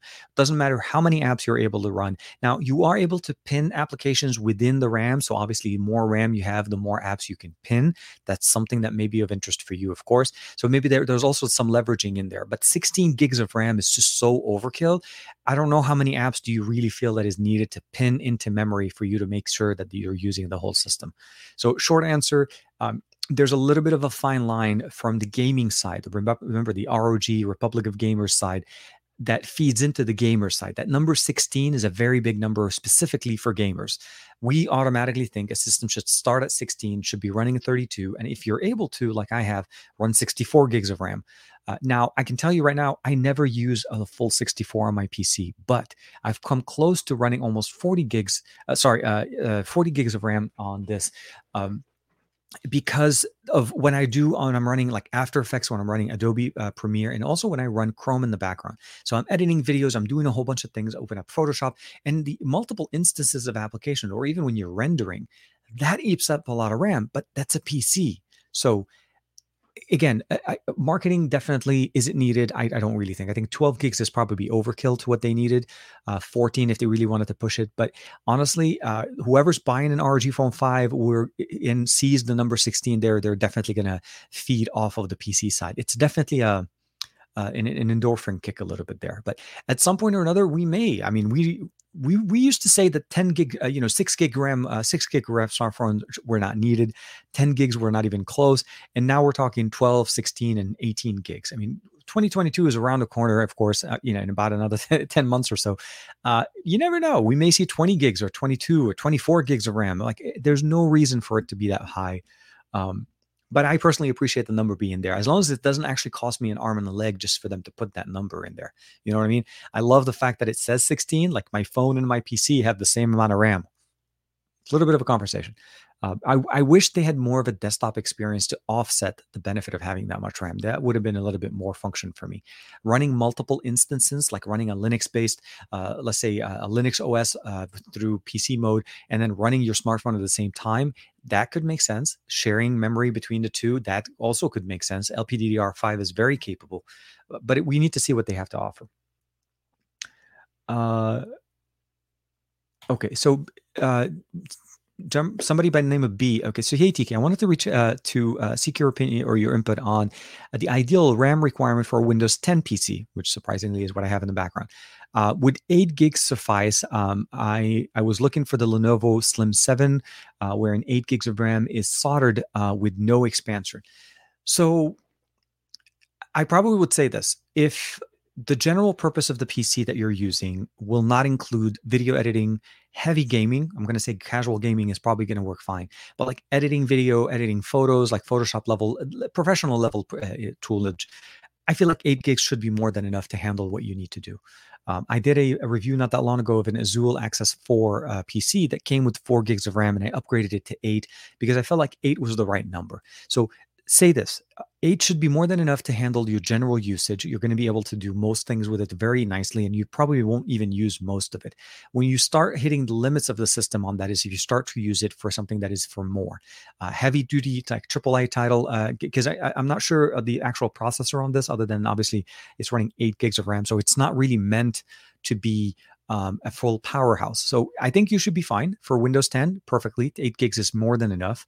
My only thing would be also just gauge what you're going to do, and for the lifespan of the time that you feel like you're going to be using this PC, how are your usage going to be? If it's, again, casual, general, just like casual gaming, normal business, day to day, papers, browsing, all of the typical things that you want to do, there should be no reason for you to be able to handle anything that with that much RAM.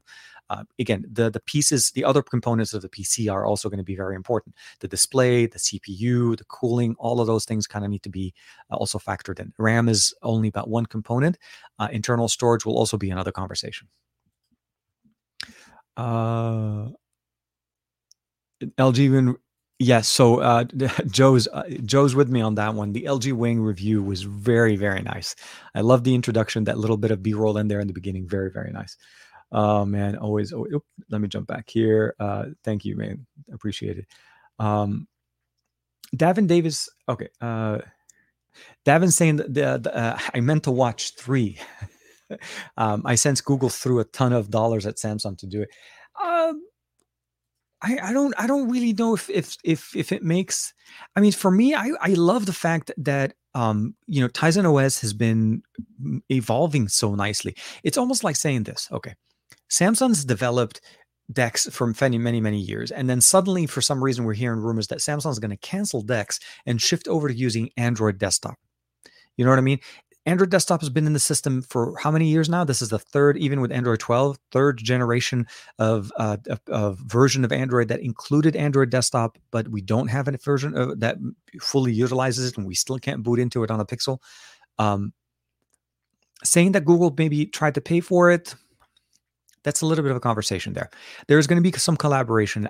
I personally feel like what Tizen does on smartwatches like the Galaxy Watch 3 or the Active, it's light years of what we've seen in the past with Android Wear. I mean, Android Wear has a lot of apps. There's a lot of functions that are built in both ecosystems.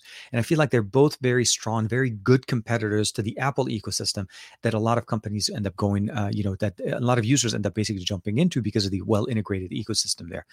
But when we see that, and when we see basically with some of the other operating system, like, with Fitbit and so on and other things, Wear OS is getting better. But at the end of the day, I don't know if Samsung would want to give that big of a slice of their work into their smartwatch ecosystem that they've been building for so many years to shift back to Android Wear easily.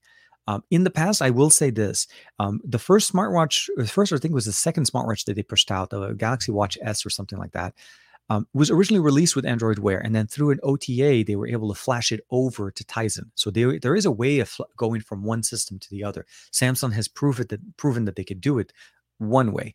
Can it work the other way and keep the user experience to the level? Because you have to remember the hardware that was built on some of these smartwatches that are currently on the market were optimized to work on Tizen. They were not meant to work with Wear, and Wear OS does definitely need a little bit more RAM to run nicer. Like this is a perfect example. 4100 Wear, 4100 for the processor, and at least a gig of RAM for it to run smooth as butter, like the UI element, what you truly expect the experience should be on a smartwatch. So we'll have to see. But then another thing, of course, I do miss Android Wear. I don't know how Fossil is doing, but I really like the Skagen Falster line. So those are the things that we love about Android Wear watches, right? There's obviously a higher level of acceptance approach from different companies, as you saw there with Skagen, Fossil, and of course TicWatch and other companies that used it. What I would probably say is that's the main appeal that I like about Android Wear is the fact that I can go with multiple different designs. The watches can look a little bit more realistic. They don't have to be kind of locked within a certain ecosystem. So if Samsung is obviously trying to jump into that market, hopefully we'll be able to start seeing even more of a premium version, higher premium version of their smartwatches, other than just the Galaxy Watch 3, 4 in the next version. Can Wear OS help Samsung do better on their smartwatches? I feel like there's going to be some growing pains between the two. Having not been in that system for so long and suddenly shifting gears over, their development of the running OS or the skin version on top of Wear OS will have to make it so that literally we would not even know that it's running Wear OS other than the fact that it says on the box. And if they can do that, then yes, definitely. Keep the existing ecosystem. I love the spinning dial on the Galaxy Watch 3. There's no question that's a very unique feature that does not exist on any other smartwatch. The whole crown, the digital area here spins over and it changes the UI. On the Watch Active, they kept that feature by just doing a digital function on it, and it is super functional. So we want to be able to see it, but we'll have to see. We'll have to see what Samsung does. Jumping in with us, Davin, yes, Samsung and Google have some sort of agreement in place. With Samsung's looking to manufacture Google's future SoC. That we've heard from last year. Yeah, of course. Google must have asked them to do must have asked them, and there is obviously an incentive part of it. Again, as long as they're capable of giving us a similar experience without losing their identity, they did it before when they shifted from Android Wear over to Tizen. And they could definitely do it again if they truly put in the development to keep the UI elements looking the same and just shifting the background, the backbone of it to Wear OS. So we'll have to see. Sean Pfeiffer's in the comment, man. Hey, man, good morning or good afternoon. Sorry. I keep forgetting. It is. Oh no, dang. Yeah, it is noon. It is noon. We are definitely noonish Pacific time. Speaking of which, so here's a little bit of a thing going on. Next week's live stream, next Saturday with Deck, may end up being a mobile live stream. And I'll explain a little bit more about that in the sense that I'm saying is I'm expecting a delivery, but it's a delivery where I actually have to go pick it up.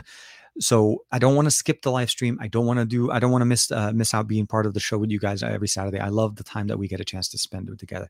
So my goal is to try to make it into a mobile experience. So we may be on the road together, going over and maybe picking up the package together. So bringing you guys to hang out and check out the package that I'm getting a chance to pick up. It's a big shift for me, a big change from what I'm doing. But unfortunately, it's something that I don't have a way of getting it delivered to my house, and I do need to go pick it up. And I feel like I'll just say that much. Having you guys with me would be a lot of fun. Let's just say that. And the reason why I'm kind of teasing at it and not 100% saying it's going to be is because I don't know if it's going to be 100% available on that Saturday for me to pick it up. So once that becomes a situation, I'll definitely get a chance to explain, or I'll talk to you guys about that in a little bit. I will say I did get a chance to test drive a Mustang Mach-E, the new electric, the EV Mustang that I think they announced back at 2020 CES. We still had CES last year.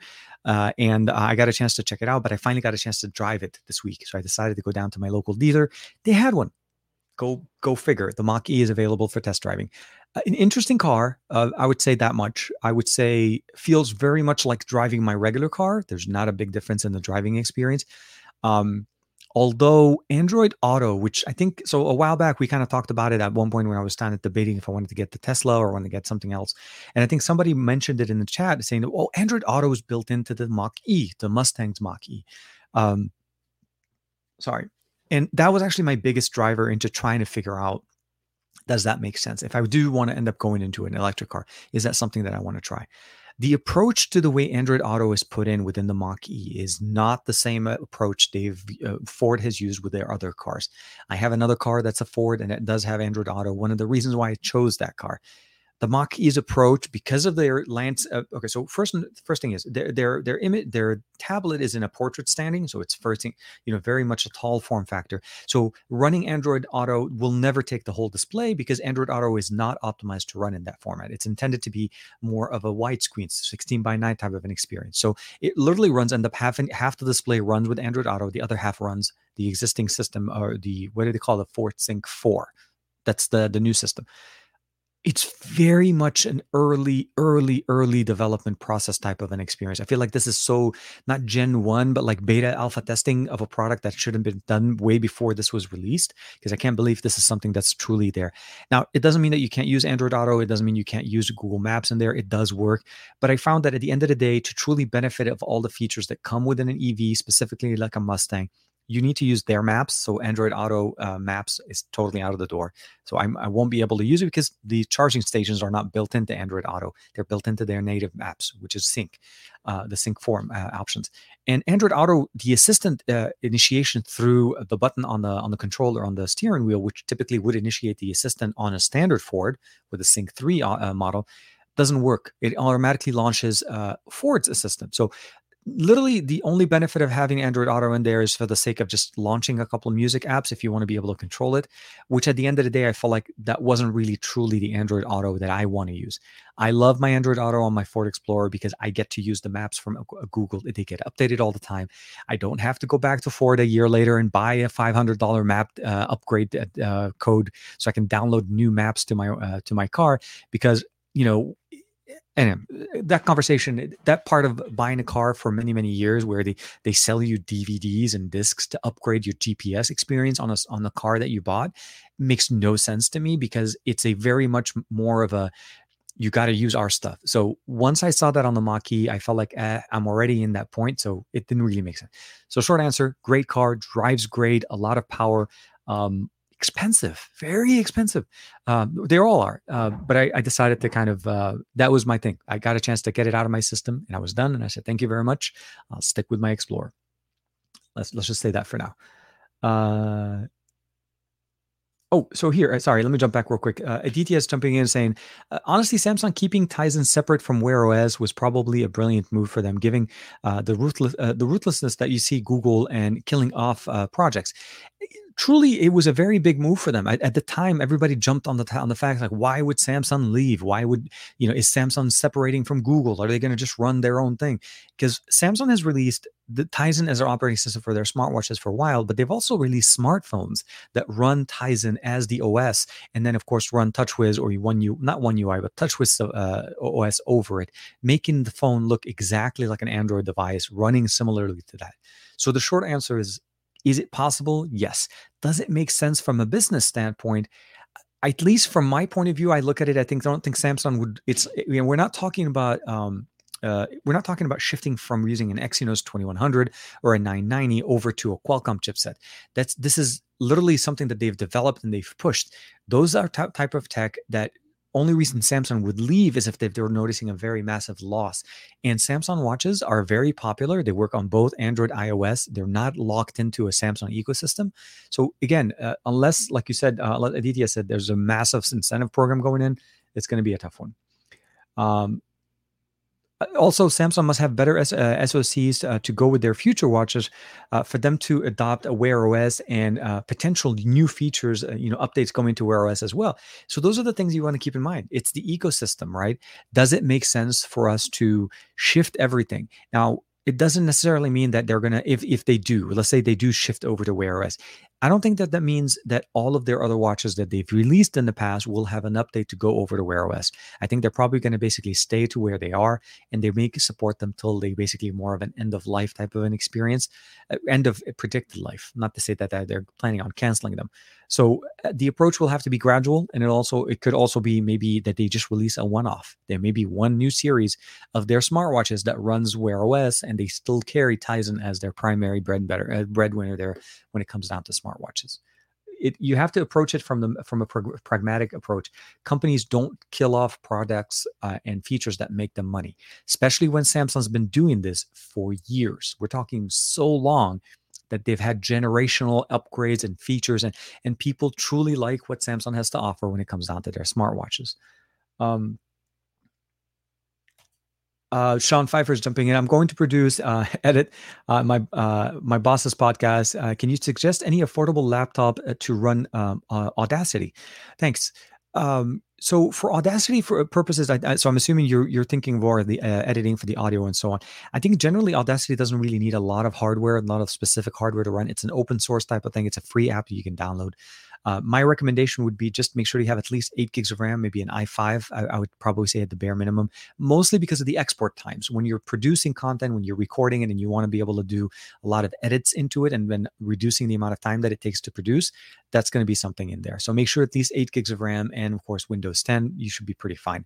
There's not a lot of requirements there. It's when you jump into auditions, when you jump into other higher end like DaVinci Resolve, when you're trying to edit, then I would probably say 16 gigs will probably be more closer to what you want to do, depending if this is going to be a supplemental laptop or more so like the main rig that you're going to be editing your normal videos, but also using to produce your podcast from it. So best of luck with that one as well, of course. Greg says, sorry, TK, I keep missing the best of our week. It's a weird timing, and I think at some point or another, I think Juan and I will work on timing on it. A little bit of a teaser that we are maybe moving in a little bit earlier soon.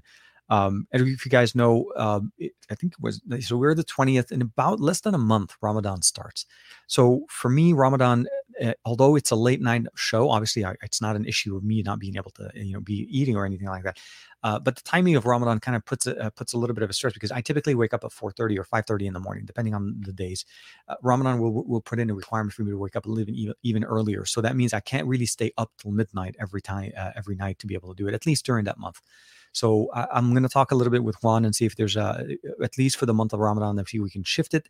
And that would also be a good opportunity for us to test out a slightly different time slot. So stay tuned. I'll let you know. We'll see how we're able to do it. But I do need to talk a little bit more with Juan about that as well.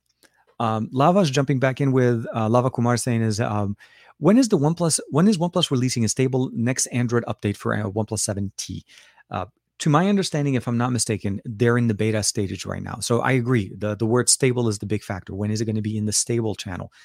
It should be very soon. I'm assuming the only thing that they're holding in the back, maybe potentially, is the fact that they're getting focused to getting everything running right now for their launch that's coming up. I've been pressing and asking for that. As you can imagine, a lot of people with the OnePlus 7 series have been looking for it. The 7 Pro, as well as the 7T, want to get Android 11. So the thing I would probably say is this. Keep in mind, shifting to Android 11 does come with an entire new UI element. If you love what's going on with OnePlus right now, and you really want to be able to check it out, there's really not much of a damage that you could do to jump into the beta channel to download OnePlus, the Oxygen OS 11 beta on the OnePlus 7T. The only thing that you want to keep in mind is just when you're upgrading back, you need to wait a little bit longer for an update that pushes beyond that beta to get you to jump back into stable channel. So I don't have a real straight answer. I wish I did, and I've reached out in the past, and the only thing I can say is that they keep telling me is soon. Being that it is in beta tells you that they're developing it. So don't look at it as it's not hopeless. It's more of a timing. That's literally all it is. And we have to keep in mind that the 7 and the 7 Pro are also kind of on the same path with the Nord, with the 8 Pro. There's a lot of other things that OnePlus is racking up, and that could also be maybe why Hydrogen maybe come into a somewhat of an end of a life. That could also be where they shift some of their developers there to help other devices that they currently have. Let me see here. Aditya saying is, I'm not going to lie. If it's priced well, I'll pick up a OnePlus 9. Really like what they did with the 8 Pro. So there's the question that I would probably say, Aditya, would you pick up the 9, or would you pick up an 8 Pro? Like, would you actually decide to go getting the 8 Pro? Now, I can say this much with what you're getting with the, there's obviously going to be some beneficial factors, the speed of the charging. That's going to be one of the biggest things going on in there. But when it comes down to probably technology, I don't really foresee I mean, I don't think we're going to get 165 hertz refresh rate like the Red Magic 6 on OnePlus devices, right? So the realistic approach I would probably say is what we're seeing, at least from the approach here, is their heavier focus on cameras, and those are typically going to be somewhat software optimizations. The 8 Pro was a great smartphone when it came down to camera performance, so there's going to be benefit there. Obviously, it doesn't have the Hasselblad marking. I would probably say if you had to kind of look at it, 9 or 8 Pro, I think 8 Pro is a better approach. If you're kind of putting 9 Pro and 8 Pro, at least from what we've seen now, it's a little bit of an interesting approach. But that also could play into what you're looking for aesthetics. Do you want to, you want to basically get the best of 2020 and bring it into 2021, which will still be a very kick-ass smartphone. Or do you want to be on the bleeding edge and getting into, exactly what OnePlus's vision for 2021 is going to be, and what Hasselblad has to bring into the conversation, of course. Aditya, I'm also jumping back in here. Meizu had a fun phone, had fun phones, questionable pricing, but their hardware on paper was impeccable. And of course, curious about their profit margins. I think for the most part, they've had a lot of profit margins very high. I mean, they've been in the business for quite some time, and they have other products. It's not just smartphones. And like I said, my main thing that I loved about Meizu's approach and what they did in the past was the fact that they did actually have a very big, innovative approach to technology and what they offered. Now, again, on paper, the 18 Pro literally looks like literally. I mean, I'm looking at the standard models here. It's a massive display, 6.7 inch. We're also looking at 4,500 milliampere battery. We're talking about using the larger front in-display sensor from Qualcomm. That's a chipset that we saw, or sorry, that's a fingerprint sensor that we saw from 2 years ago that we're barely starting to see companies use today. So think of it that way. And I think only Samsung uses them right now in their displays, and they do work very, very, very nicely. So the question would be: can it really truly perform? I probably would say it is going to come down to the UI. Do you prefer basically Meizu's UI over Android, or do you prefer or do you prefer other skins? Development on them has not been that hard. Unlocking the bootloader just take a little bit of time, but at least in the past, they've been developer friendly, easy to install.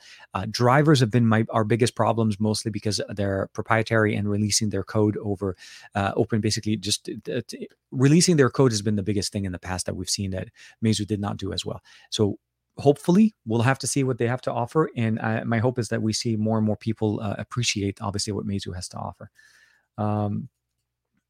Oops, sorry. I think I saw somebody, Maz B is in there. Oh, hey, Joe. I'm looking forward to the Red Magic. Yes. So Joe Hickey saying is, I'm looking forward to the Red Magic content too. Are you doing the pro version? I don't know if I'm going to be able to do. I reached out to Red Magic. I've worked with them for many years. I did reach out to them, and I did kind of insinuate that I would love to be able to see the Pro model. We'll have to see. We'll have to see whichever one they actually ended up sending over. My goal is to actually just at least get the full experience. So I hopefully will be able to cover some of those, and I'd love to be able to do some comparisons between them and, of course, the ROG Phone 5. As again, those are two big players. Last year, I didn't really get a chance to play around with both of the same. We only had a chance to play with, Red Magic. I don't even think the Red Magic 5S. I never got that one. I only got the 5. So we'll see. Their approach to having let's just say this: they're releasing a smartphone with a higher refresh rate than my top monitor. It just makes no sense to me. Not to say that it's fast. Just it's crazy for a smartphone to have 165 hertz refresh rate. It's a small panel, but again, games can use it, and I can tell you, I can definitely appreciate having 90 and 120 and 144 refresh rate. So I'm with you. I can't wait to see how that kind of goes.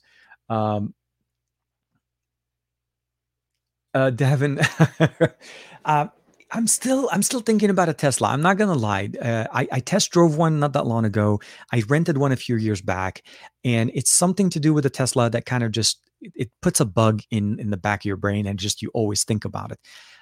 One thing I want to say, even when I did drive the Mach-E, that kind of maybe gave me a little bit of a wake up call. Okay, when you get in a car, when you're buying a car is a very much an emotional purchase. Outside of the fact, obviously, what it can do, it taking you from point A to point B, and all the standard features. Cars are emotional purchases because you buy a car because of the way it makes you feel.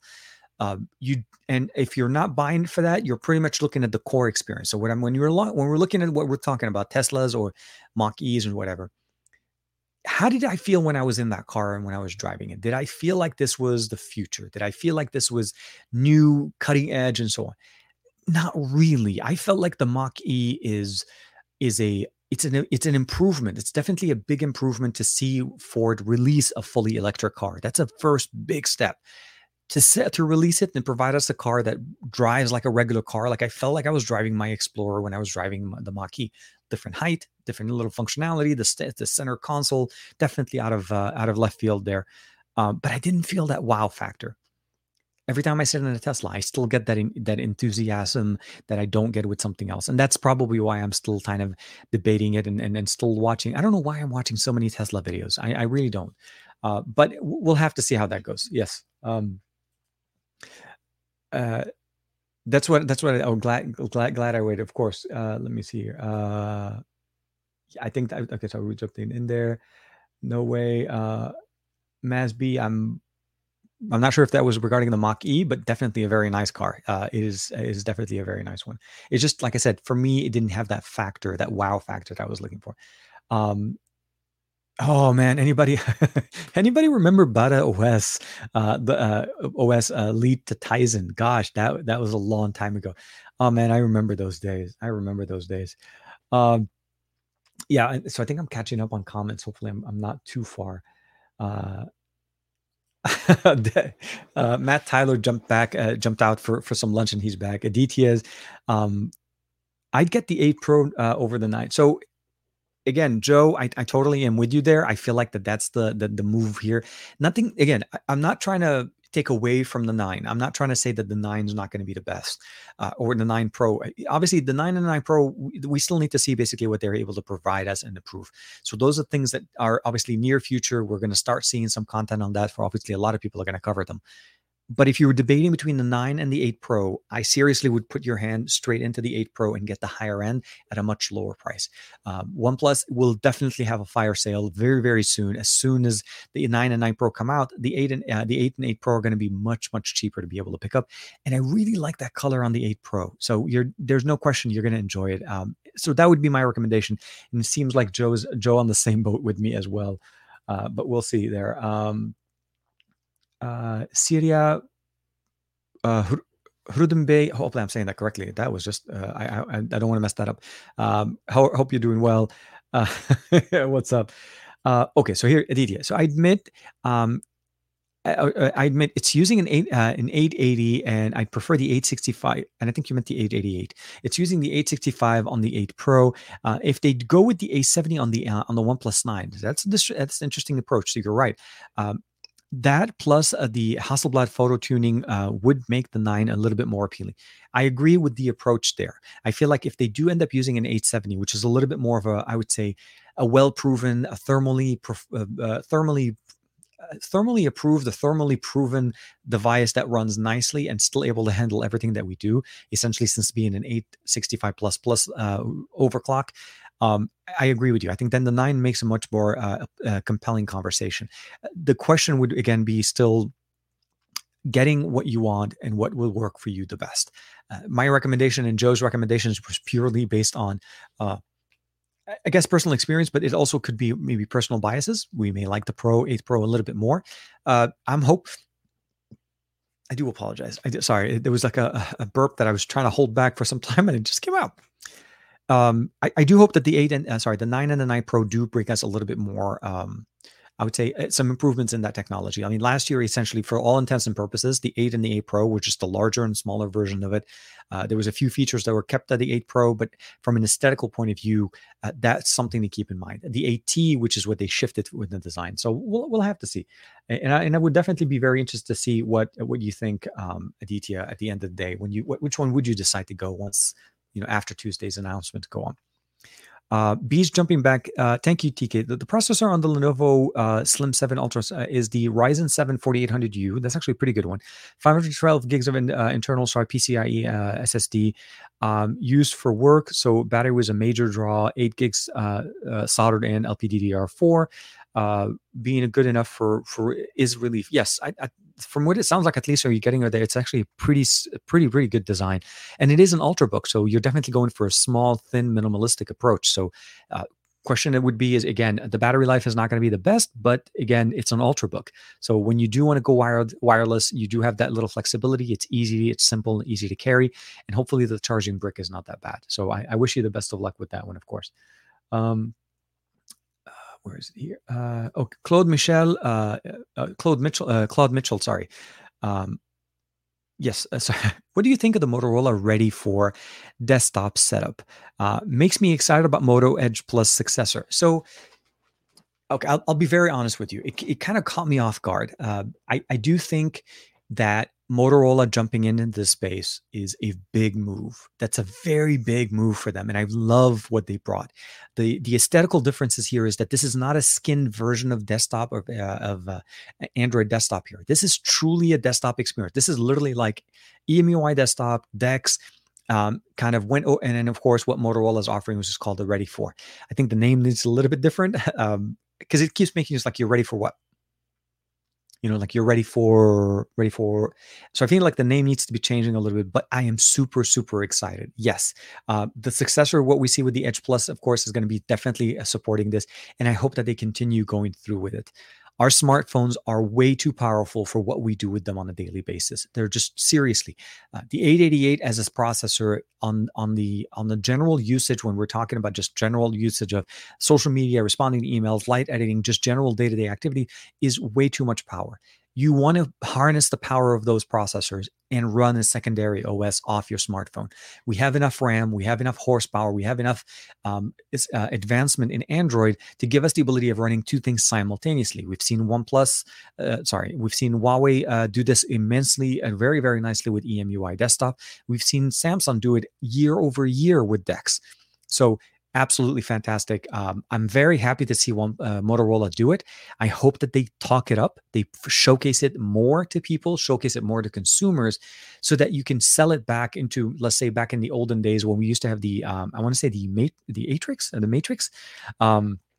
That used to be basically their first docking phone with a desktop experience. I want to say it's the Atrix, not Matrix, and just the Matrix without the M. So yeah, I saw that. Very, very happy, very excited, and I definitely want to see more about that one as well. Um, okay, so Silverback is asking an interesting question, actually. Very nice. So, what do you like most? Do you, as far as punch hole cameras, do you have the center or the side? Um, Realistically, after using them for so many years, and I've seen them in many different areas, I like personally to have them on the side, specifically the top left, not the top right. And I say that because just think of it as aesthetics. When you're holding the phone and you're using it on a daily basis, you're playing games, you're doing whatever, that part of the phone, that bottom left side, is 90% of the time covered. I don't use the front-facing camera when I'm recording videos or when I'm playing games. Again, that can also feed into the the choice I used it there.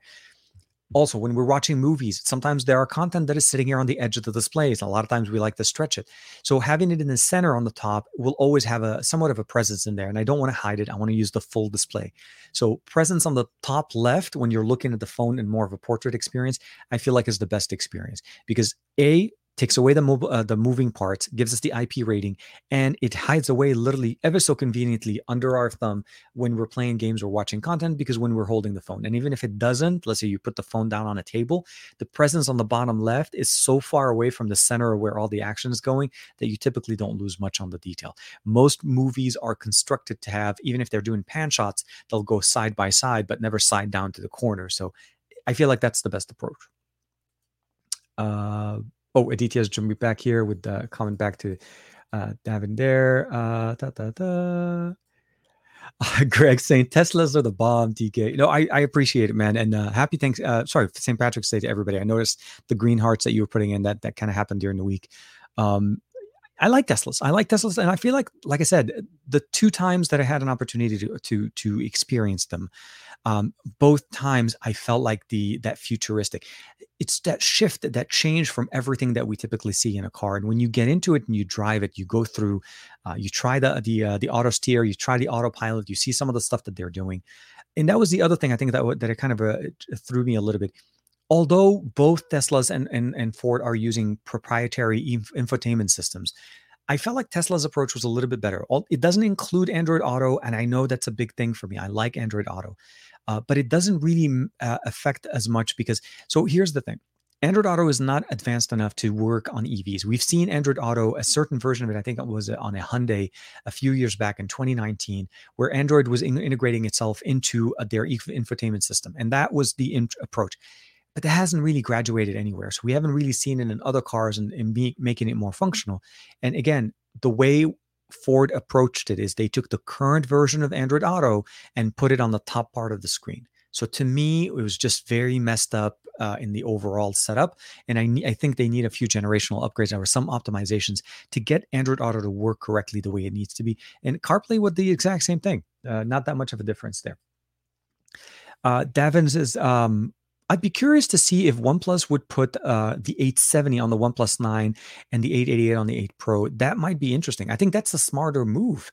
It saves them the money on the sense of what they're getting. They're still they're still capable of providing what's it called, the 5G technology. It may help us a little bit with the price on the OnePlus 9 as opposed to the 9 Pro, but you're not really missing out that much. Your overall UI experience on the smartphone will be almost identical as if they had the 888. There obviously is a slightly difference in, of course, radio management and, of course, the ISP configuration, the triple ISP setup that we get. So from an image processing, there's a little bit of a difference here because the 870 architecturally is pretty much the same as the 865. So that if they do that, then there may be some features that the 8 Pro can do that the 888, that the OnePlus 9 can't. But again, we'll have to see what they decide to go with. There's a few differences in there outside of just normal day-to-day usage. We'll see. I do want to say thank you for everybody that's watching. We're actually hitting some really nice numbers. We have about 270 people watching us here. Hope you guys are doing good. Oh, Mazb is saying yes. Okay, so that comment when we saw the wow before, that was regarding it there. Sakmat's asking here, what do you think about Nothing, Carl Pace? So Nothing as a company. So we saw some early design renders that we saw that was coming out about a week or so ago. As a company, CarPay is really building up the hype around it, right? So he did a lot of, I would say, strategic moves into bringing in certain partnerships, certain support, investments from big names, and so on. But we haven't really seen anything come out yet. We're getting close. May is supposed to be the month where they release their first true wireless product or wireless product that they're going to be announcing. We saw some of the aesthetics, a little bit of some of the inspirations they're working with. The approach to what we see here is this. This is very much at the current stage right now, very much a hype current situation. We're building up the hype for it. And that's what we're seeing. We're seeing a lot of little teasers here and there, a lot of, basically the thing that we're all excited about is because these big names are excited about them. Realistically, we haven't seen much from Nothing to be able to be very excited about. It's their partnerships with other companies. They bought the Essential One, the remainder of whatever Essential used to be when it came down to smartphones. Could that be smartphones? Meaning that's something to keep in mind. So the answer to what is Nothing right now is pretty much a very exciting place to be. A lot of people are excited to see what Carl is going to be doing, what Nothing can actually do, and what they can produce. And May will end up basically being the proof in the pudding, because at the end of the day, till we see a product that we're able to see and we use, Essential back in the day did a very close approach to what we're seeing right now. Okay. Andy Rubin did a very big hype machine. There was a lot of people jumping in. He was there with the original Android and blah, blah. And we saw all of the stuff. Then we saw what Essential One had to offer. And then it kind of just, again, from there on, there was a lot of criticism. So I'm not trying to make it sound like I'm not excited about what we see from CarPay and Nothing. I'm excited to see what they're offering. But I'm also kind of tapering my expectations purely from the sense of, history sometimes, it has a lot of data in it, and it's hard for us not to kind of fall back on some of that when we don't know enough about what's coming up. So the hope is that within next month or so, probably April, we'll start seeing some teasers or maybe some announcements before the official release, or even if the official release is in May, whatever it ends up being, it does truly provide us that the excitement, or meets the expectations that our excitement is being on at right now. But a great question on that one, of course. Oh, here. So GMB is asking, is the camera on the Galaxy S21 really bad as the DxO marks reading it? So okay, I'll say this: the cameras on the S21 are they're for the most part kind of like if you think of it as what it is, the S21 and the S21 Plus are using similar sensors that they used before with the S20 series. There really wasn't that much improvements done there. They did provide a much higher telephoto lens to be able to give you a little bit better experience there, but the cameras are not bad. Okay, at the end of the day, when you look at the S21 or the S21, the S21 or the S20s, you really need to understand that these are the top of what smartphones offer on the market. DxO as a rating is it's basically based on their version of the test. If you've ever used a Samsung smartphone in the past and you like the way the images come out of it, and I'm talking within the recent couple of years or so like S10, S20, S21, I don't think there's going to be that much of this. You're not going to be disappointed in the quality of the pictures because Samsung's not really varying much. They're not improving and they're not varying. So the oversaturated colors, the little bit of it, I would say, social media approach kind of to images are going to still be there. And I don't think it was a bad enough experience.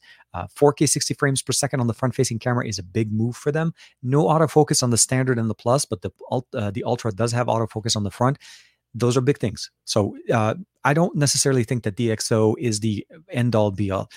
A lot of the people in the comments will agree would say benchmarks are not everything, and DxO, as great as they are, they may be a good guide, but definitely not the owner's manual when it comes down to what you should expect. But if you've used them, definitely would be great. MD Moyan is asking where is the where do I live? So I live in California, Los Angeles, California, in the U.S. So Pacific Standard Time, it is approximately 12:35, and we are almost at the 2-hour mark of our live stream, which crazy how fast things kind of go. Geeky Nassim is asking, best phone is the Pixel 5. What do you think? I think the Pixel 5 from the if we have to look at Pixels, if we look at if we look at Google and their smartphones, I think the Pixel 5 is one of the best. Speaking of which, Geeky Nassim, if you love the Pixel 5, make sure to check out Joe Hickey's Instagram account. He's a big Pixel 5 shooter. He literally posts only pictures out of Pixel 5. I think the Pixel 5 is a very good phone. Yes. Is it the best phone? Not necessarily. There are some pros and cons to any smartphone. There's no such thing as a perfect phone, but there is what we look at or what we try to approach is which is the right phone for you. What do you use and what do you want to get out of that smartphone? And I think the Pixel 5 answers in general about 85 to 90% of what people love to get out of their smartphones. And the price point is definitely much better than what we've seen in the past. So for that, I'll say it's a great phone. But you truly, at the end of the day, what you use out of it is what will make it or will dictate the conversation for you. Yeah, no, Greg's dumping in exactly. Is innovation always going to be that definitely, Greg. And hey, here's Joe right back there. That Pixel 5 is a great phone, can be the best for certain people, but not for every. I love it right there. Joe's with me, Captain hashtag some Pixel 5 guy, Joe Hickey. Definitely check out both of his channels, the color and the monochrome channel, of course. So yeah. Suyaba, Madame, I'm not sure if I'm saying that correctly. TK, hey, hope you're doing well. Here, that's a good one. So Abdulaziz is asking, could we see 120 hertz 4K capable smartphone this year? From what I've seen and a lot of the things, at least the conversations that I've been part of, I don't think 4K 120 is possible yet. The panels are not there. There's just no panels made to run on smartphones that have that high refresh rate. Also, if I'm not mistaken, the 888 capacity of being able to run refresh rate on 4K is limited to 60. So I don't know what's making that little noise outside, but it is. So unfortunately, I can't speak much for the 888 Plus, whatever the end up being the overclocked version of the 888 at the end of the year, but we'll have to see. I think 60 frames per second on 4K is pretty much the maximum we're able to see. 90 hertz, which was that approach that Sony tried to do with the Xperia 1 Mark II. But you also have to kind of keep in mind, on the market right now, with the exception of Xperia, there isn't much looking at 4K. Most companies are focusing on 2K at 120 or trying to push the limits of 2K. And I feel like that's always going to be the right approach. Higher refresh rates typically come at a lower resolution than they do at the higher resolution, right? My 240 hertz refresh rate monitor that I have is not running at 4K. It's running at 1440. That's because those are the techs and that's what they have possible. So, is it possible at some point? Absolutely. Is it here yet? No. I don't think that 2021 is going to be the year for 4K 120. I wanted it to be that way. I wanted it so much to be evolving more than what we've seen, and or at least give us true 90 hertz. But one of the things I straight out asked Qualcomm, the 888 doesn't support it. 4K 60 is the maximum. So we'll have to see. That's typical Diamond. We all do. Yeah, so El Joseph's jumping at Abdelaisa is saying we all do. Xperia 1 Mark II got the capability for that for an update. So absolutely, if there is a company that's going to do it, it has to be Sony, and I'm sure Sony is going to give it to us. They'll be the first to give it to us, of course. Oops, I think I jumped way too much here.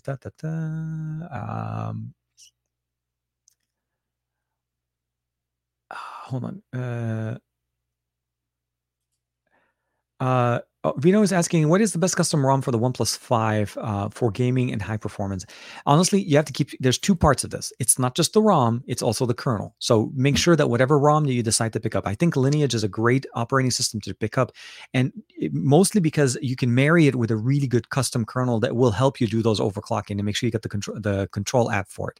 So there's a few things you want to keep in mind is make sure that you basically overclock and undervolt if you're able to do that to get the best performance, but also make sure that you just obviously make a fresh install, customize it, and don't install any additional apps that you don't really need on that phone. And that will help you focus more on the gaming experience.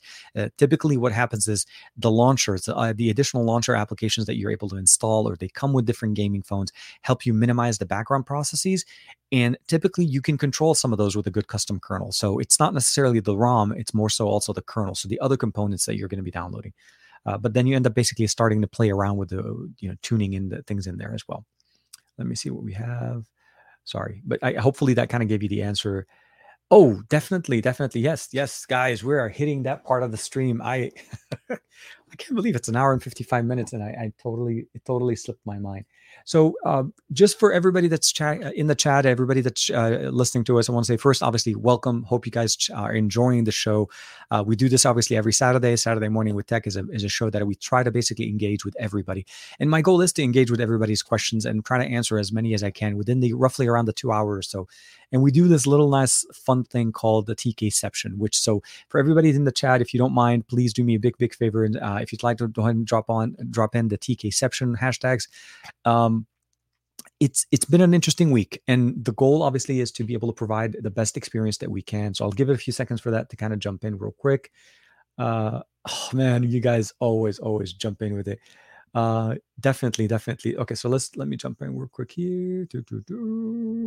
If I'm not mistaken here, I think Chemi is the first one that's kicking it for us. Actually, I take that back. I think Joe dropped it first, if I'm not mistaken here. If I know that, where is it? Dang it! See, this is here it is.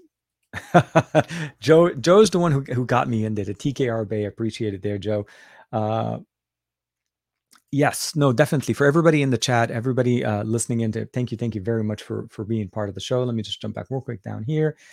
Joe Hickey, Team Pixel all the way, man. Always. Let me see here. I always worry if I hit the thing too fast and it'll jump into something else. So with that being said, if you haven't seen this before and you're new, make sure you like and subscribe. And let's go ahead and do this quick TKception and not invite. I want to share screen, and here we are, and we are ready. 2, 1. Yay! Right there. Of course, everybody in the chat, everybody, thank you very much for being with us, hanging out with us, kicking it with us. Thank you to Chemi for hanging out with us. Aditya, of course, as usual, TKception, TKR Bay, and of course TK Alpha Bay. As I should just basically get the shirt saying TK Alpha Bay, and I'll say that. Expect some news about that TK Alpha Bay soon. Not not in the sense of me being part of Sony, but there may be something soon, another little collaboration coming up that I can't really talk yet about. Let's just say that much. Matt Tyler, as usual, the man, the myth, the god of Warzone, TKception, TKRB, TK the man, the legend, Juan Baglan, some LG chill guy. If Juan was in the chat, I did not catch him. I do want to say good morning.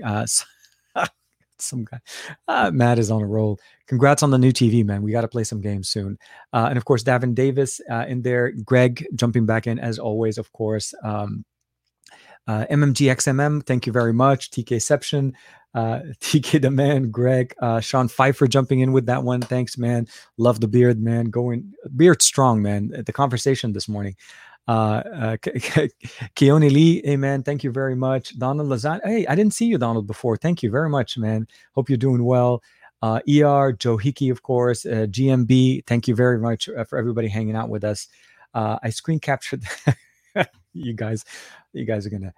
I always love screen capturing, but I never appreciate when it's an embarrassing moment. Let's just say that much. It's been an interesting week. I have to say, thanks for everybody, obviously, for hanging out with us. Everybody helping, being in the chat, checking it out. Everybody on the live stream watching it again. I appreciate you being here. I try to engage as much as possible. My hope essentially is that you found this live stream helpful. There's going to be an audio version of this that'll be released within the next hour or so as I try to export it. It's a straight audio dump from the video. I don't try to edit it much, so that you get actually everything through what we kind of got through there.